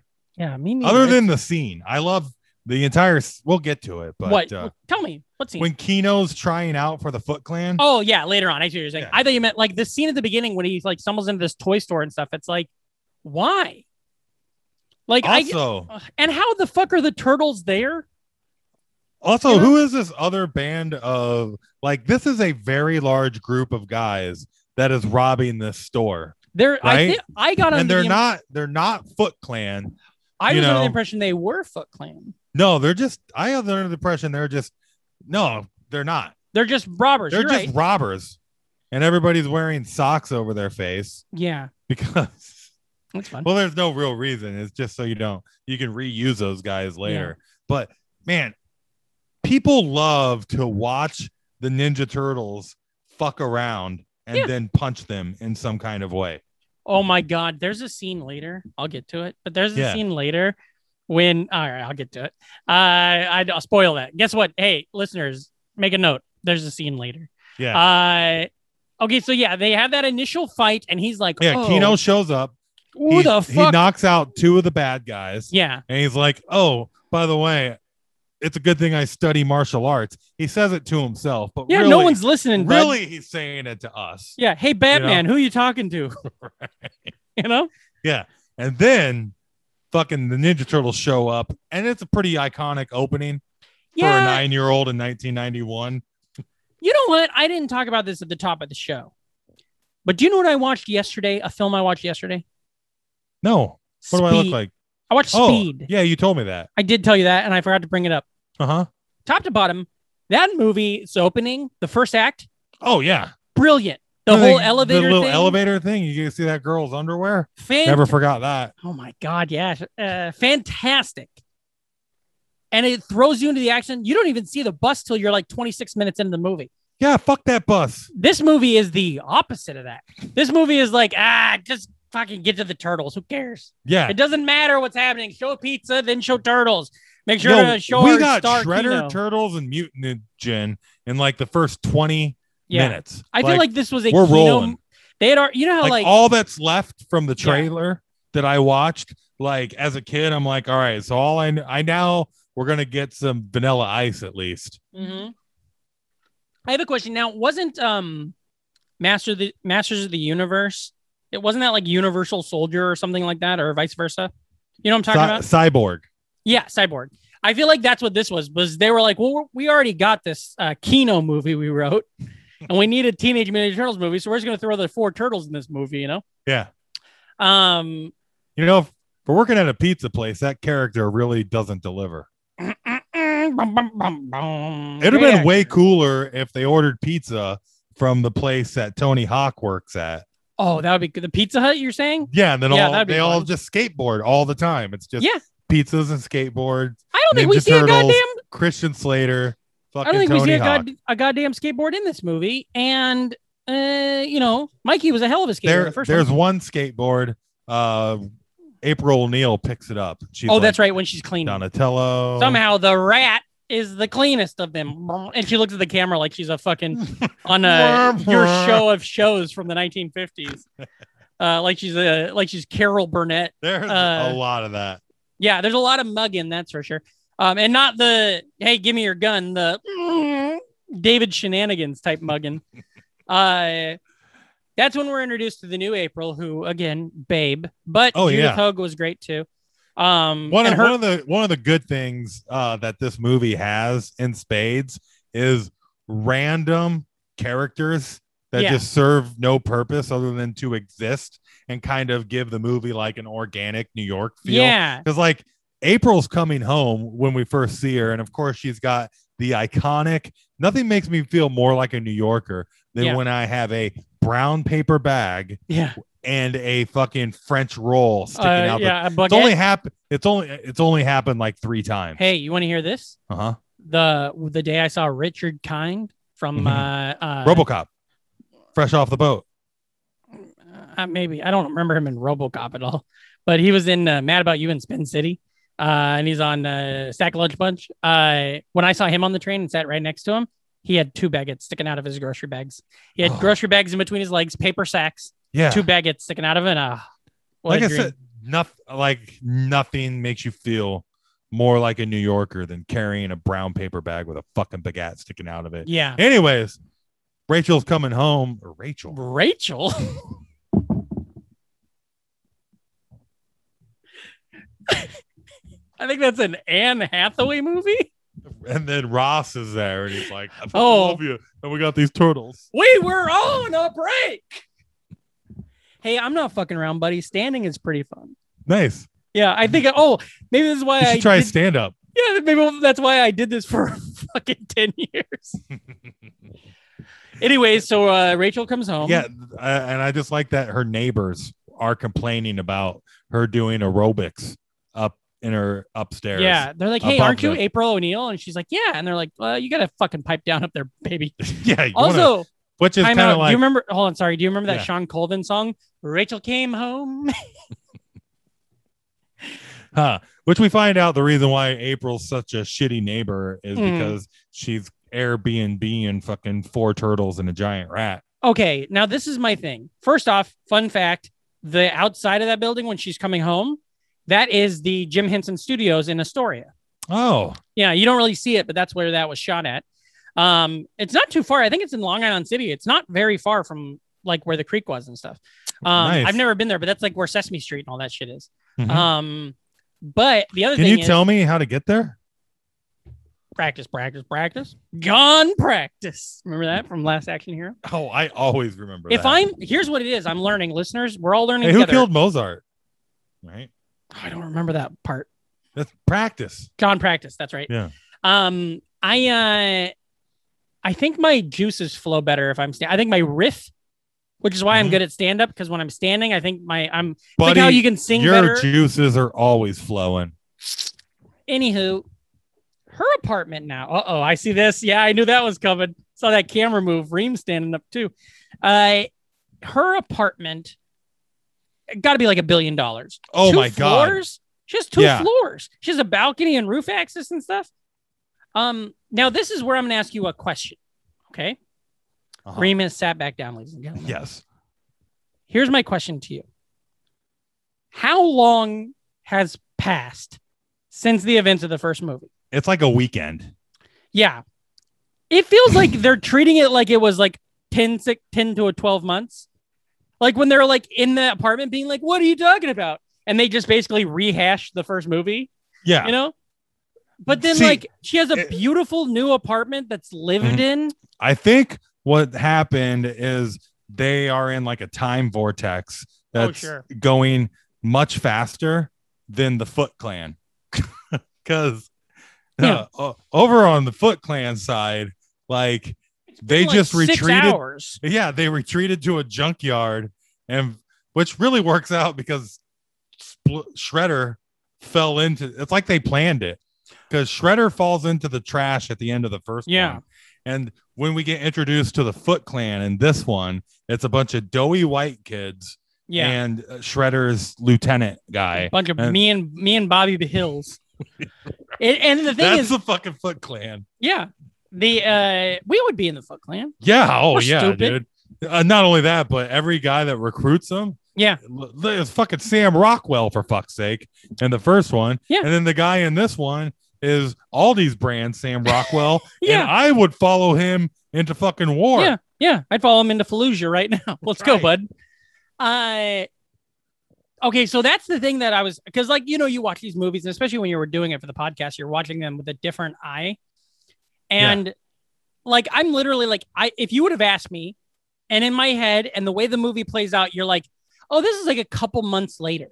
A couple months have happened. Yeah. And then all of a sudden, Shredder's hand sticks out of that trash. Mm-hmm. And you're like, this is a couple hours after that. Right. Because he's not oozed up yet. He's not Super Shredder or anything yet. So that means he fell off, survived the drive in the truck where, Casey attempted murder. And he's on the top layer of trash. Yeah. His hand pops out like Carrie. And that's literally at that moment, I was like, oh, this has been minutes. So when they're in the apartment and they're like, what are you talking about? We already took down Shredder. Somebody should have been like, yeah, that happened last night, also, dude. I like when it's a lot more formal. He's always more intimidating when he's referred to as the Shredder. Yeah. As opposed to when they refer to him as Shredder. Hiroko Saki. That too. That just, the timeline there just really fucked with me, where it's like, because that's fine. Like, yeah, some movies like Empire and Return of the Jedi were like kind of unclear on how much time exactly goes between those two, but that's fine because the story allows that. Yeah. Whereas in this movie, some things allow that. Why does April have a brand new apartment? How they've been staying there for a while. They've been staying there long enough for Ray's Pizza. Yeah, Roy's Pizza to like be like, oh, it's fucking that April O'Neil again. Yeah. Like, I can't believe she's ordering pizza. Like, yeah. It's just it's that the timeline is very. This movie just doesn't work. There's a lot of errors with it. Turtles 3 is better, but Turtles 2 is fun to talk about. That's for sure. And it's not the worst. It's a fun nostalgia thing to throw on. Lots of fun stuff when they get in trouble and they got to do the fucking calisthenic thing. And then Mikey's lying by just clapping to make it sound like he's flipping. Where the most of this movie's budget went is the third act, and it's Rob Van Winkle's fucking pocket. I mean, it's pretty iconic as far as nostalgia. Like, we do a podcast on nostalgia. I don't know if you listen to it. Yeah, no fucking shit. The fact that this movie, and this is no spoiler to anybody that's even listening to this fucking thing, but the fact that this movie closes with Vanilla Ice and the Ninja Turtles sharing a stage, like, that's iconic. And when it ends, I was literally like, oh yeah, it's over now. That's how they wrap this up. I want to be a writer. I want to be a writer, and I'll write a TV show. I'll write scripts and stuff. I've never sold anything, of course. I'm stupid. Nobody cares.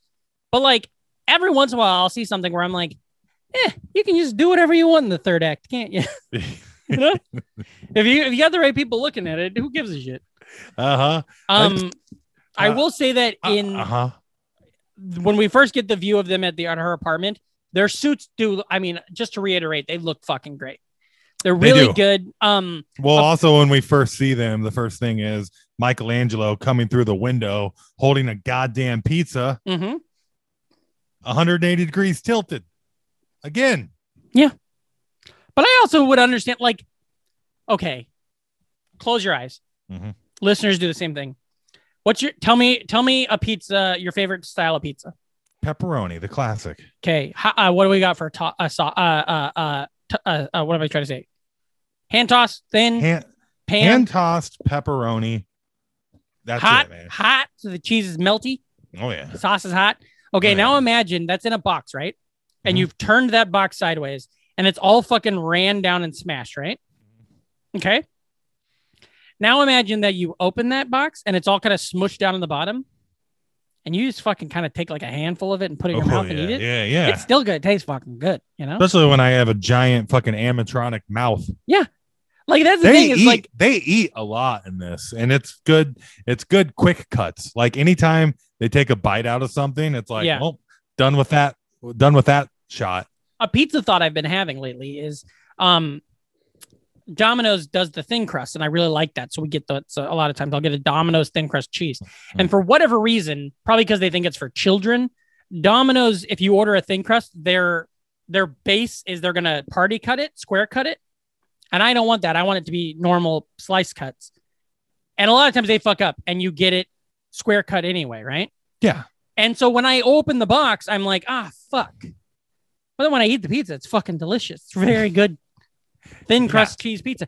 So it's much like the way that we yell at them for holding the box wrong, because then it's not delivered to us ideally. Right. But at the end of the day, we're still going to eat a bunch of fucking cheese and dough. And fucking. Another thing is, not one of these fucking people from the opening shot folded their slice. Never. And they're just like a drunk person trying to tackle a straw.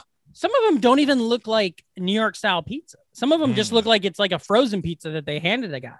Yeah. And that's a little rough. That's a Jack's. Yeah. Also, I feel sorry for April, because I am now an adult watching these teenage Mutant Ninja Turtles. Yeah, and their energy when they're all four in a room together can get old pretty quick. When does their shtick. When does she masturbate? Oh, when does she have time to herself? When does she read a book? Well, she goes on the roof. Is she watching Moonlighting? Everybody's masturbating. Oh yeah, they're on the roof. Spoiler.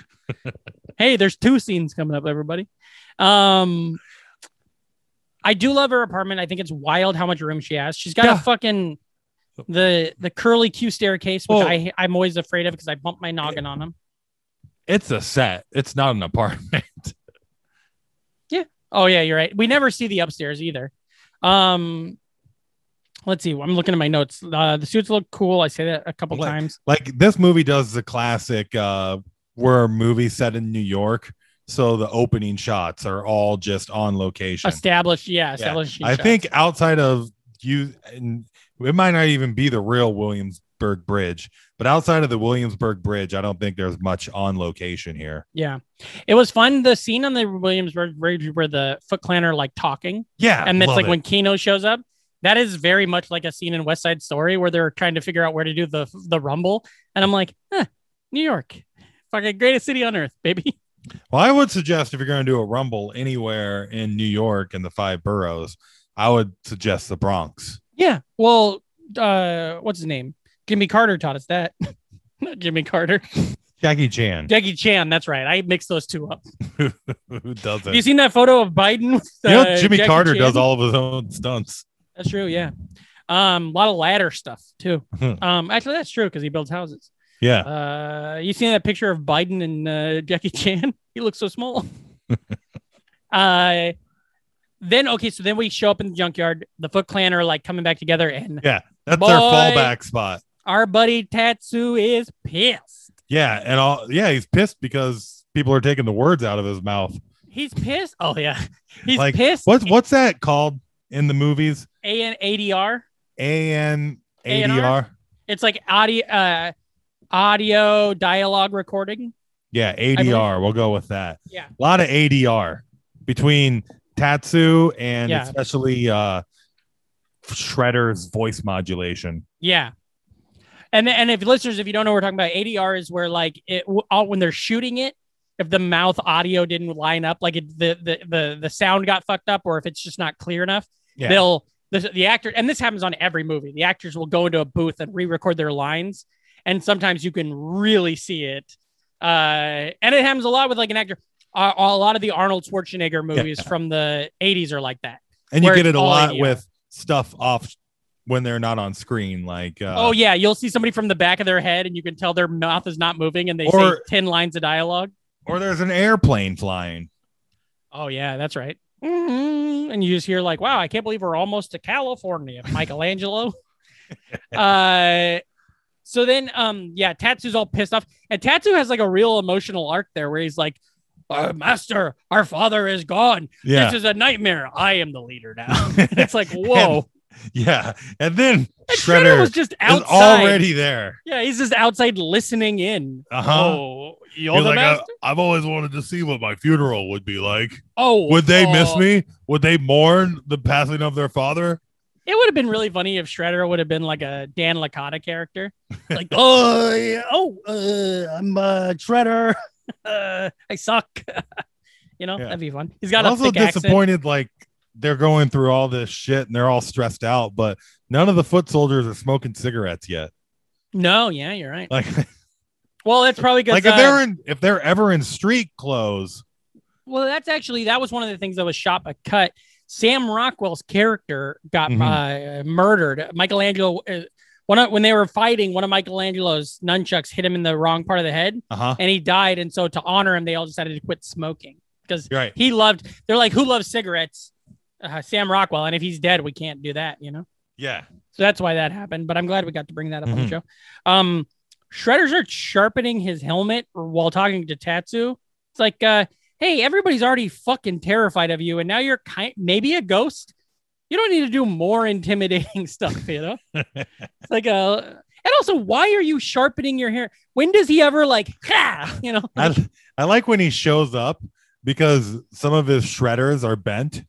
Yeah. Like, because he just dragged himself out of the trash, which again, it works out really great that their fallback hideout. Yeah. It reminds me of when I was a kid and there was tornadoes and my dad was like, if there's ever a tornado, go to the back room and hide back there. And I was like, oh, so you'll rescue us? And he's like, no, that's just where I'll dig for your dead body.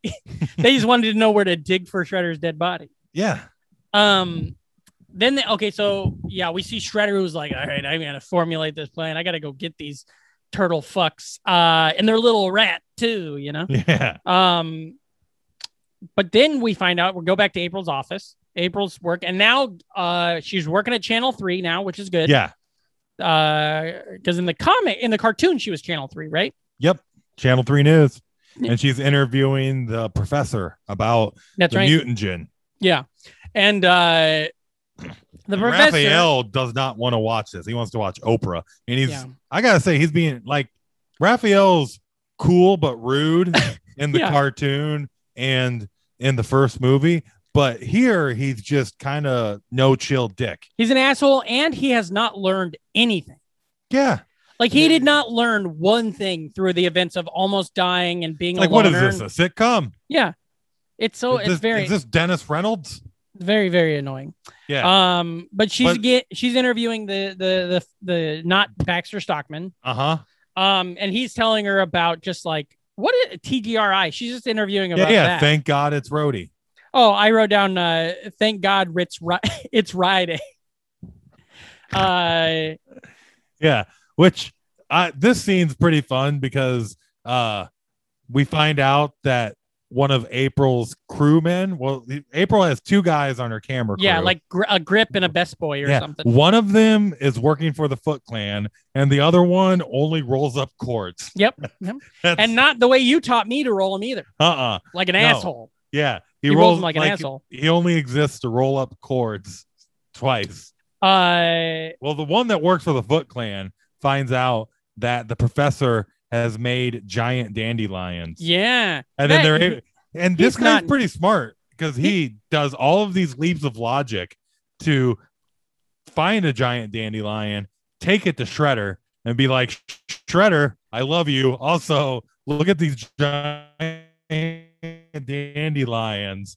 And then Shredder's like, we can make mutagen. Like, this might be the origin of the Ninja Turtles. Just like all of it's like Batman 66 level of leaps of logic, and it's great. And then we're just moving the movie along.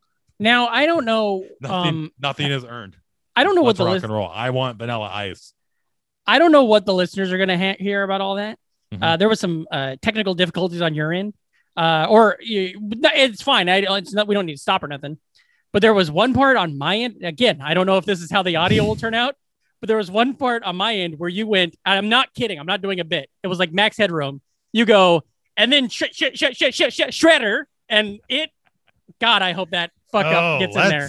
Let's hope so. I don't know, but it was really funny because I didn't know if you were like, I didn't know there was a technical difficulty yet. So I didn't know if you were like, changes, turn it around or whatever. That was fun. But anyway, okay, so it's I agree with you 100%. That dude is not needed and just fucking weird. And like, why? And also, I like the idea of him. He actually, like, his motivations were actually different. He's like, I bet if I bring Shredder this big ass flower, he'll fuck me. And then I'll be the new Tatsu, you know? Boy, also you're frozen right now, so your face hasn't moved in a while, but your audio is still there. Buddy, I think we're gonna have to do a stop down and reboot. Oh, as long as we got the and Shredder does the total like Dumb and Dumber. Reem, we're having issues. I can't hear you now. Okay. Hold on. So if I stop. Oh, I stopped talking. No. What I'm saying is if we stop this is all going in, by the way. If we stop the episode right now, it's going to take like half an hour or 20 minutes for it to render. So is your internet okay? Can you move your camera or move your phone a little bit? Just see if we can clear it up. We're just getting a little bit of you're pausing and you're freezing a little bit. Oh yeah. Give me that hug, buddy. There? I mean, I what I meant was like pick it up and like see if you had better reception somewhere, not your actual. But maybe we're okay. Are you using the laptop?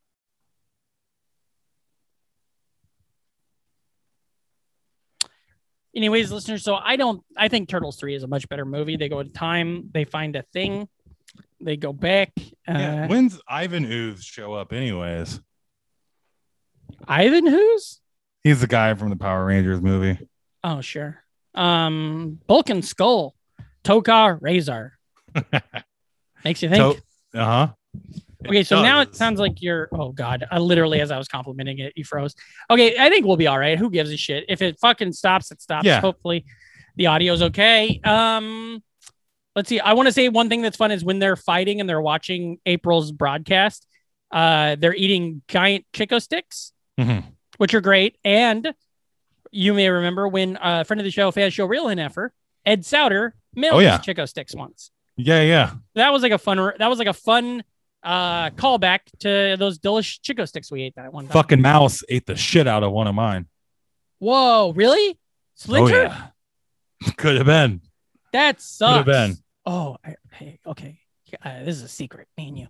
At our office, so our office has been closed for a long time. And I'm like only like a couple employees go in, and I'm one of them. I was in the food cabinet in the pantry, and I found like a box of oatmeal, and I opened it up, and it's all gone. All that's in there is like ripped up shreds. So at some point, a mouse got in there and just ate a shit ton of dried oatmeal. Yeah, pretty crazy. Oh boy. Okay, so where are we at now? They did a TV show. She did the commercial. Guy brought flowers to Shredder, and then they're gonna go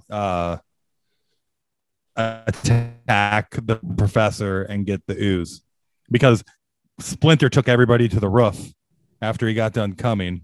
Oh, is that where we're at? Yeah. First off, I want to say Big Ass Dandelions would be a great name for a band. My favorite Big Ass Dandelion is the one from Wizard of Oz. He's a dandy of a lion. Oh yeah. Coward. Fucking coward. Yeah. Colin Cowherd.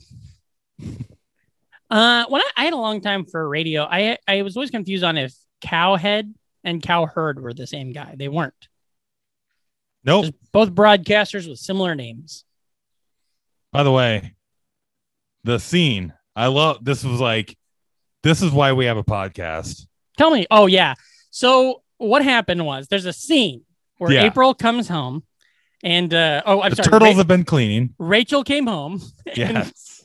The turtles were cleaning up the apartment, although they still have 100 dirty pizza boxes on the table. And she comes in and she's like, "Hey, what's up, buds?" or whatever. And then so when you're watching the movie, she goes, here, I have it right here. She goes, "Where's Splinter?" And Leonardo's like, "He's been up on the roof ever since your report." And she says, "Doing what?" And then you hear from the window, coming. And I laughed, and he's like, I don't even know what the rest of the thing he says is. It doesn't matter. He's like, coming to a conclusion. But it's such a long pause. And when he says it off mic. And it gives everybody the time to go. Everybody glances over and looks at him. And they're like, look over, and he's just this Muppet in the window. It's the end of the night. Okay, it's the end of the night, and me and you are sleeping on the floor. Everybody else is asleep in April's apartment. I'm Mikey, and you're Donatello. Okay. Okay. Okay. It's the end of the night. Everybody's asleep. It's like a sleepover, but we're brothers, and we're doing also machines. Ninja Turtles. Okay. Donnie, are you awake?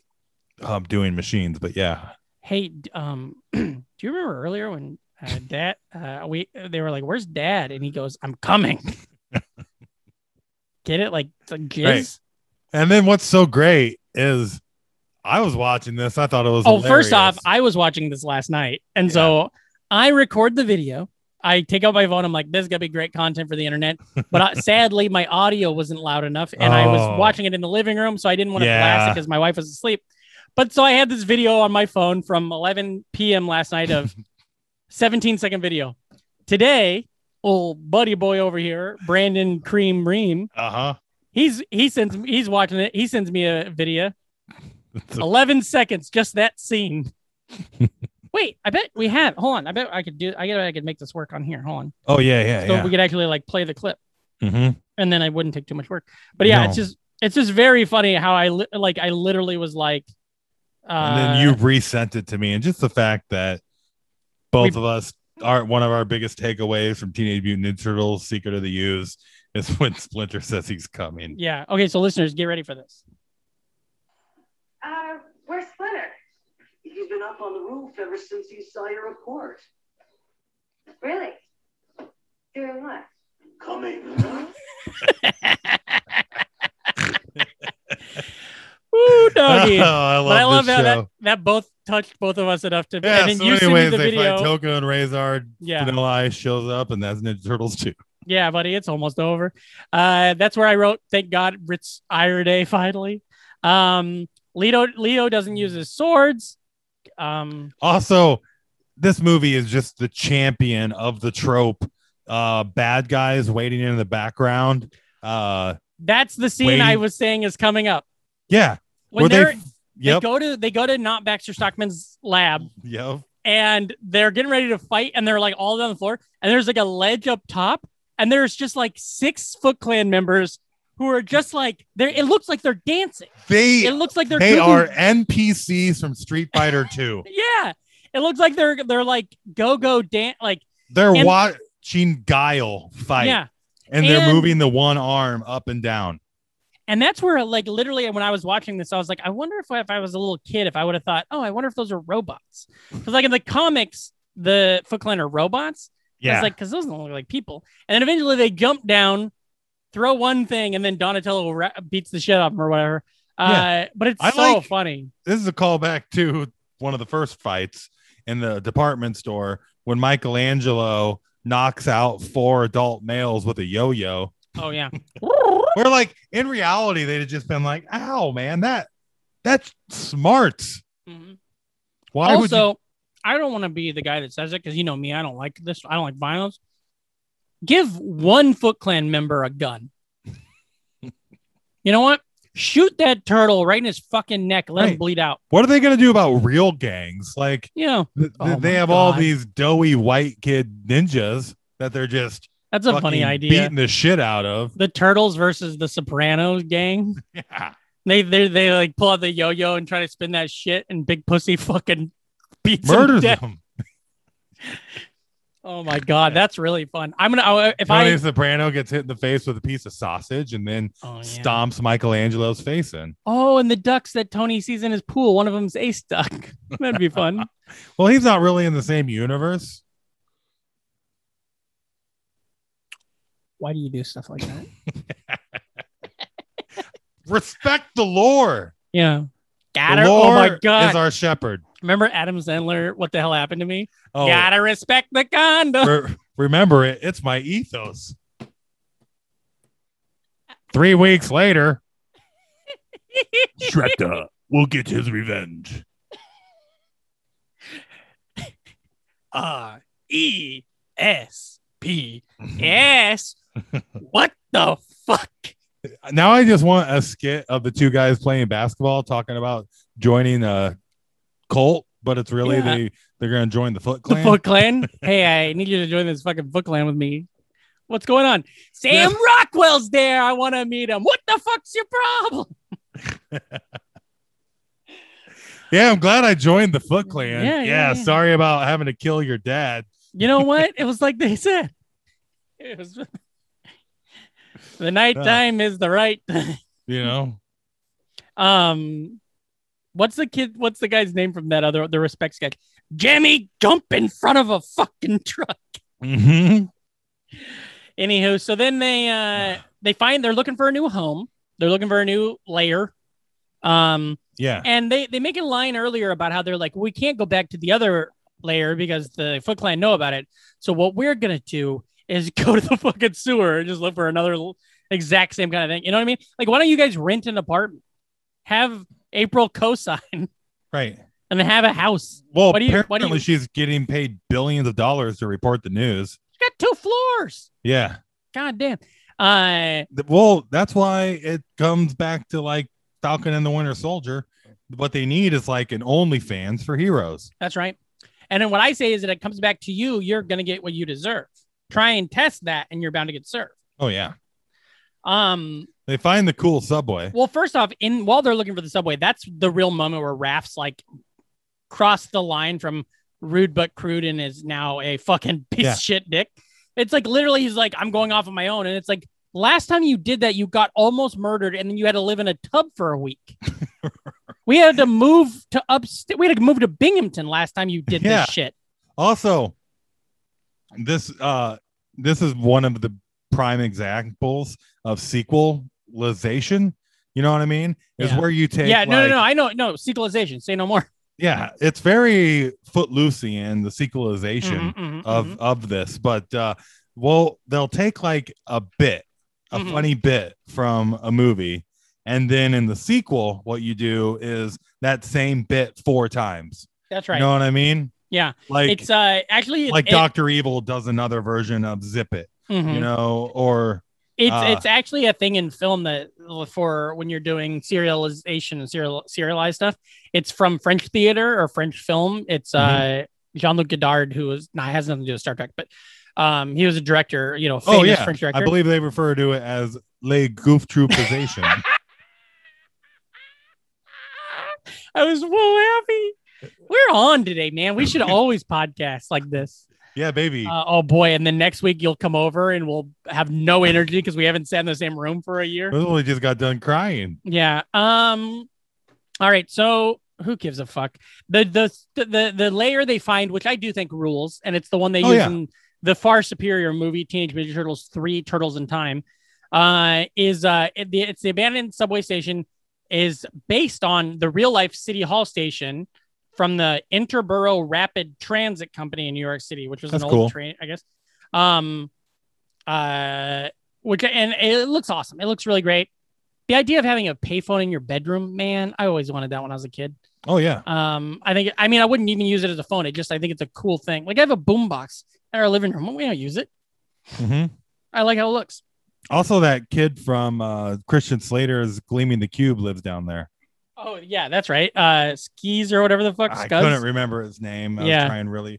Yeah, Yallo. No, it is. It's Yaz or something. Yaz, maybe. Yeah, something like that. Yaz Queen. Makes me think it's not him because I feel like I would have already remembered the Yaz Queen joke. So then they go to April's at work at the Channel 3 studios, and this is interesting. Her manager there is the director, the guy that directed this movie. Well, he's fun. He's another one of those fun, like random ass characters. Curmudgeons. Yeah. Yeah. Because he's just like doing the classic.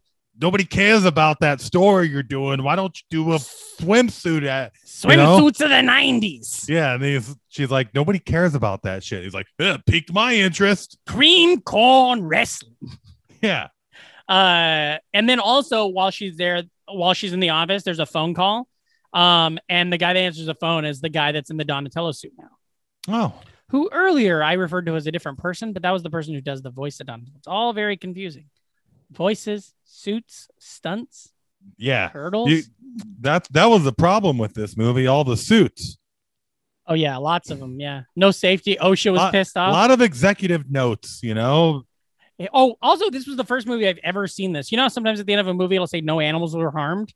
Mm-hmm. It said lots of animals were harmed. How do they do like horses?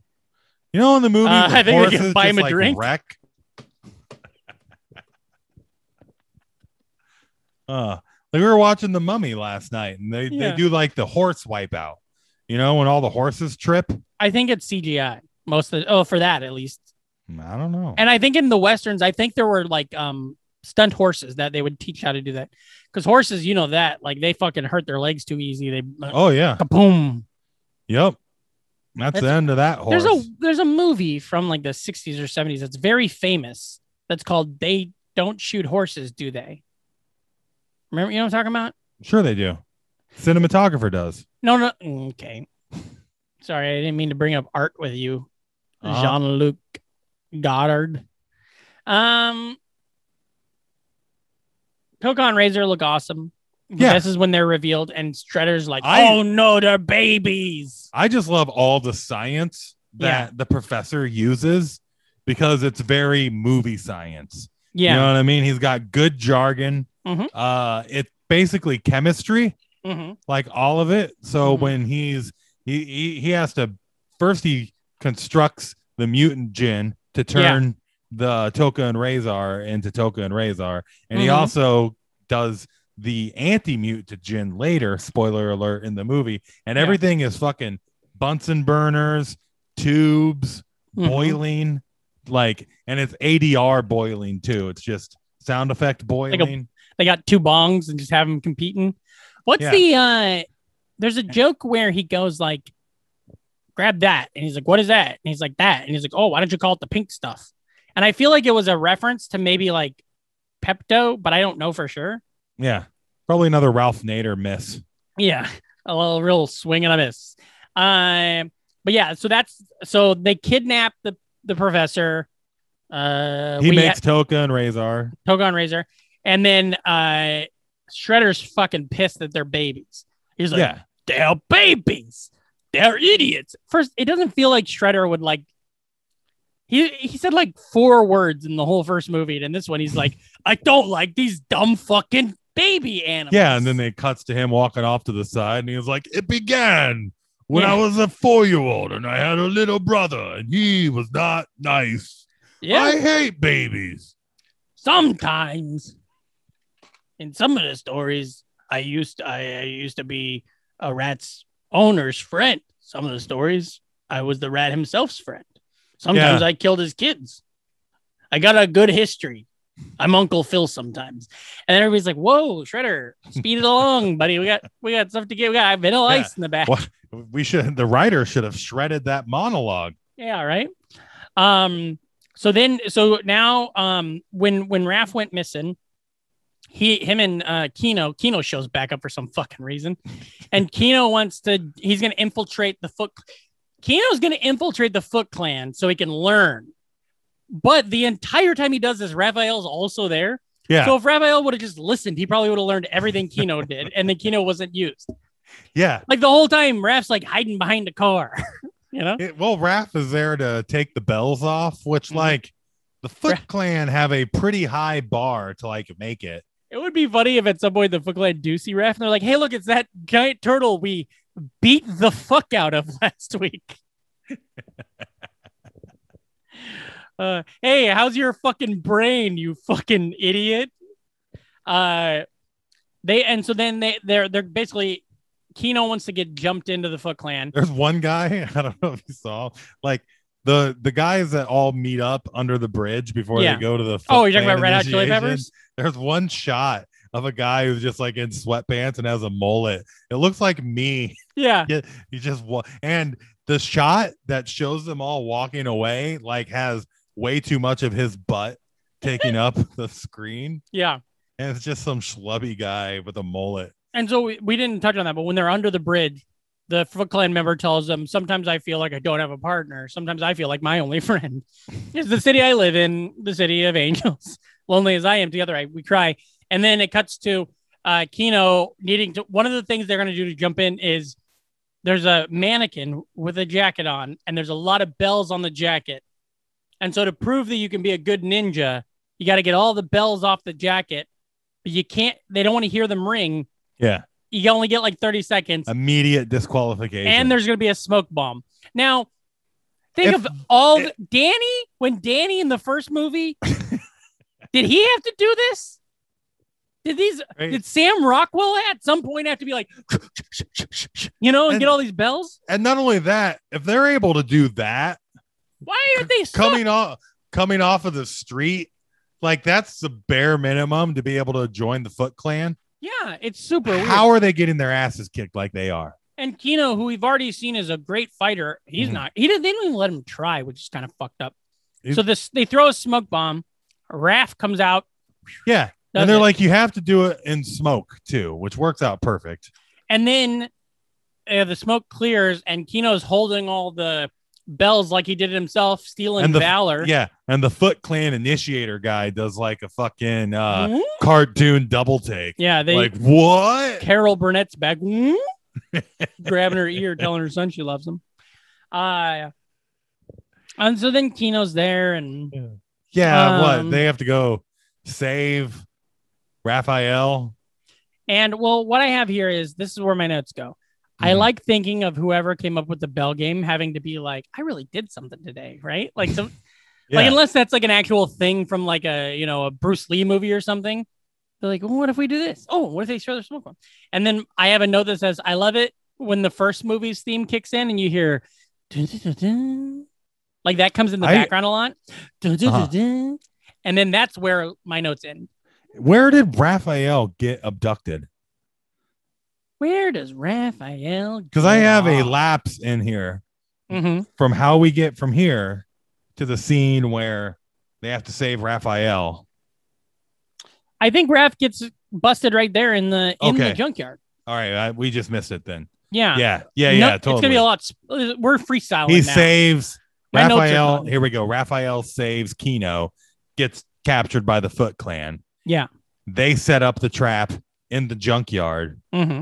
It's safe, a little bit too safe. And they make that joke a little bit too much, but that's the point.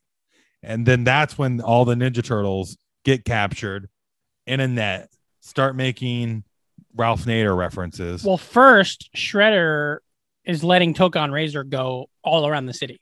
Yeah. So they're also destroying shit. They're tearing cars apart and stuff like that. And they say that if the Turtles don't face him, he's going to let him go in Central Park. And Raph is like, well, what? Or no, Mikey's like, but that's where people are. It's like, yeah, man, he's a fucking sociopath, dude. Yeah. That's also when April talks to the police on doing a news report.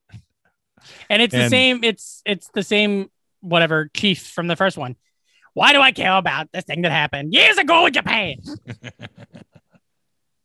Yeah. So anyway, they show up, they fight Toka and Razor. And when they see Toka and Razor, they go, whoa, didn't I see you at WrestleMania? Then they get their ass kicked by Toka and Razor. Because they're babies, but they're still mad. And so they come up with have they already come up with the plan? No, first they get their ass kicked, they get the professor. And then they go back. Yeah. And then they're trying to find a way to, because the professor created them. Yeah. It's like what my mom used to say. I brought you into this world. I can take you back out of it, Absolutely. That's a fun tweet. It reminds me of my mom used to. I'm going to tweet this. Reminds me of what my mom used to say. Hello. I'm going to tweet right now. I'm typing it. Listeners, you can hear this in real time. I brought you into this world and I can take you out of it. To the ball game.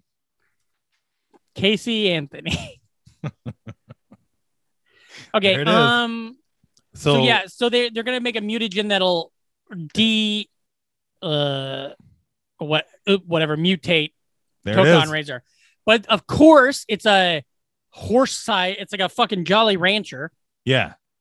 A hard Jolly Rancher style pill. And they're like, well, what are we going to put it in? And what does context tell you about this movie? They need to hide it in a food. What are they going to hide it in? It's Turtles. It's Turtles 2. Yeah. What food, synonymous with everything that's been happening, are they going to hide these things in? Donuts. Of course. The thing that's never once been mentioned. Right? It's so dumb. I do want to say, Donuts looked good. Donuts looked tasty. They did. And one of the highlights of the movie for me is when the not Baxter Stockdale gets done. Baxter Stockdale? You got Baxter Stockdale and Rachel O'Neal. That's a callback. I've said that before on the podcast. All right. You're right. All right. So anyways, he takes the anti-mutagen, takes a big old fucking ladle of it and drops it into a Bart Simpson glass.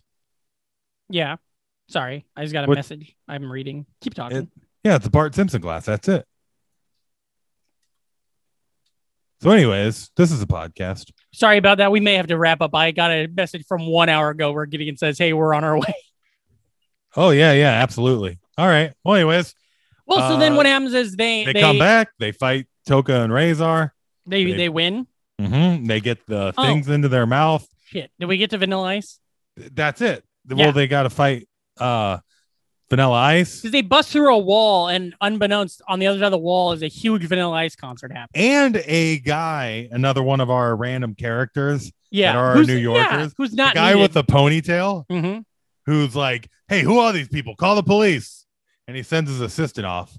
Yeah. And his assistant comes back, and he's like, hey, I got the police on the phone. And he's like, hey, forget about it. They like it. Forget about it. And then the guy who called the cops says to the cops, never mind, they like it. That dispatcher doesn't know what they're talking about. Is this what is this, an assault? And once again, you would be remiss to watch this scene and not tell me what I would and would not be remiss. Well, it's just fun to watch all the extras in the Vanilla Ice concert. It's fun watching that are standing around watching the ninjas fight. It's fun watching Vanilla Ice in this scene because he's already learned everything from Cool as Ice. He already knows how to be in a movie. And it's just him kind of being like, okay, like being like lost in thought and watching the Turtles and being like, okay. Also, I can firmly remember being a kid in the Target demo for this movie and already thinking Vanilla Ice was lame by the time that this movie came out. So this is like he was done. Vanilla Ice's last paycheck for sure. Yeah, it's crazy. And then the movie ends and we're like, oh, good. And they're like, cowabunga. And then all of a sudden, blah, Super Shredder's here. And it feels like they literally just did that so they could sell a Super Shredder toy. Oh, yeah. And I bought the Super Shredder toy. I thought Super Shredder was fucking awesome. And I'll tell you this, in the 2014 cartoon series, Super Shredder is so fucking cool. Yeah, and it's Kevin really Nash, cool. And he's got a muscle suit on. Mm-hmm. And he's peerless, really. Kevin Nash knocks them all out. Kevin Nash also in Detroiters. He's very good in Detroiters. But yeah, so and then like the way that's resolved is so stupid. They're fighting on like a dock, and they're like, "Oh no, it's Super Shredder. Should this be a huge, massive ninja battle?" Nah, just remember we're amphibious. So they all jump in the water, and he destroys the dock and then falls in the water. Yeah, and then doesn't he stick his hand out again? Yeah, and then it falls. Oh, cool. It was a fallback. Oh, I see. Like when Spock in the second movie is like, they're like, oh, maybe he's coming back. That's it. So that's the movie. Also, it closes on them back at home, and just the idea that Splinter's got the newspaper, and the front page of the newspaper is Ninja Rap invented. Yeah. Like we landed on the fucking moon. And Splinter's literally like, you goddamn dumb idiots. Yeah. And that's it, man. It's funny that even though the cartoon series was the cartoon series, like it was a cartoon, but Splinter was always like, were you seen? Has anybody seen you? And in this, he's like, fuck, whatever. Like, you know that Michelangelo is like walking down the hallways sometimes. Yeah. He's like, oh, sorry. Like these Ninja Turtles don't even have trench coats when they're running around the city. So that's on. Are you just chewing on a random piece of plastic while we are recording a podcast?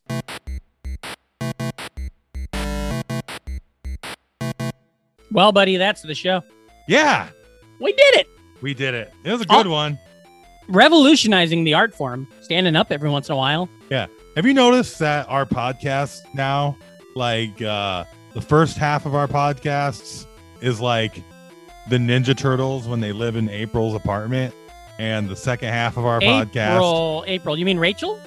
Yes, Rachel's apartment, with Monica. Mm-hmm. And the second half of our podcast is like when the Foot Clan just got their ass kicked and retreats back to the junkyard. It does. A lot more info up top. I love what's happening with this show. Oh, me too. I really do. Remember how good of a top of a show we had? That was like 3 hours ago. Well, Gideon's already in your lobby. He said 20 minutes, like 10 minutes ago. So the thing is that what I love about this show is every episode feels like it's a pilot for a new show. Oh, yeah. Like every episode feels like it's a pilot for a new show where we talk about Teenage Mutant Ninja Turtles 2 or something. Yeah. And I like that because sometimes we swing and a miss. Our Star Trek last week was good, but we weren't good at talking about that yet. But here soon we'll figure out how we talk about TV series is the way we want to, we figured out how to talk about movies, and part of that is being really good at top, and then towards the end just kind of letting it go, Yeah. But goddamn, now tell the listeners where they can find you on the internet, man. You can find me at Reamcore on all the things. I post stuff, dumb stuff, all the time. I think once we get done here, I'm going to post this. It's like, this is my impersonation of Melissa Etheridge working at McDonald's. All right, your total's $4.78. Come to my window. That's fucking dumb. I'm sorry. That's pretty good. Don't follow me. My jokes are dumb. No, you've got great ones. Okay. I'll tell you one right here that's really good. Mm-hmm. Did Wimpy ever pay for them burgers? Yep, that's a joke. I can't wait this. I'm just going to go on stage and say that. Yeah. And then people are going to be like, how old are you? Right. I tweeted a thing the other day that, got a couple hundred likes. That was Richard Mulligan, and then Richard Mulligan. And it was found by Boomer Twitter. And so nice. It was really flying. When stand-up comedy returns, are people still going to get Kansas airline jokes? Well, let's see. Nobody got it before. Oh, yeah. So in the Midwest, yeah, baby. Oh, yeah. I would love to take all your jokes and do an album with them, because I feel like I could sell them all in such a way that would be so fun, and it would take me no work because you already did all the writing, Mm-hmm. It'd just be alliteration. It'd be hella lit. I'm trying to put out my stuff, and who knows. You can find me at Patrick Casey. It's at PatrickCasey, PatrickCasey.com for all upcoming shows and dates, which maybe will be filmed soon. We'll see. Get on the Patreon. Give us $1, give us $2, give us $5. Buy a t-shirt. If you don't want to buy a Nostalgic Front shirt, buy the Patrick shirt. We got a Ream shirt coming. NostalgicFront.com. NostalgicFront.com for all of our information. If you'd like to send us something, give us an email at thenostalgicfront@gmail.com. We have a book coming that I'm excited to read. And got a wedding coming? We got your wedding coming up, baby. Got a move. Got a move coming up, maybe. Yeah. So that's exciting. Tell your friends. Be cool, never die, and as always, remember, if you're not an NFer, you're an MFer. So get the fuck out of here.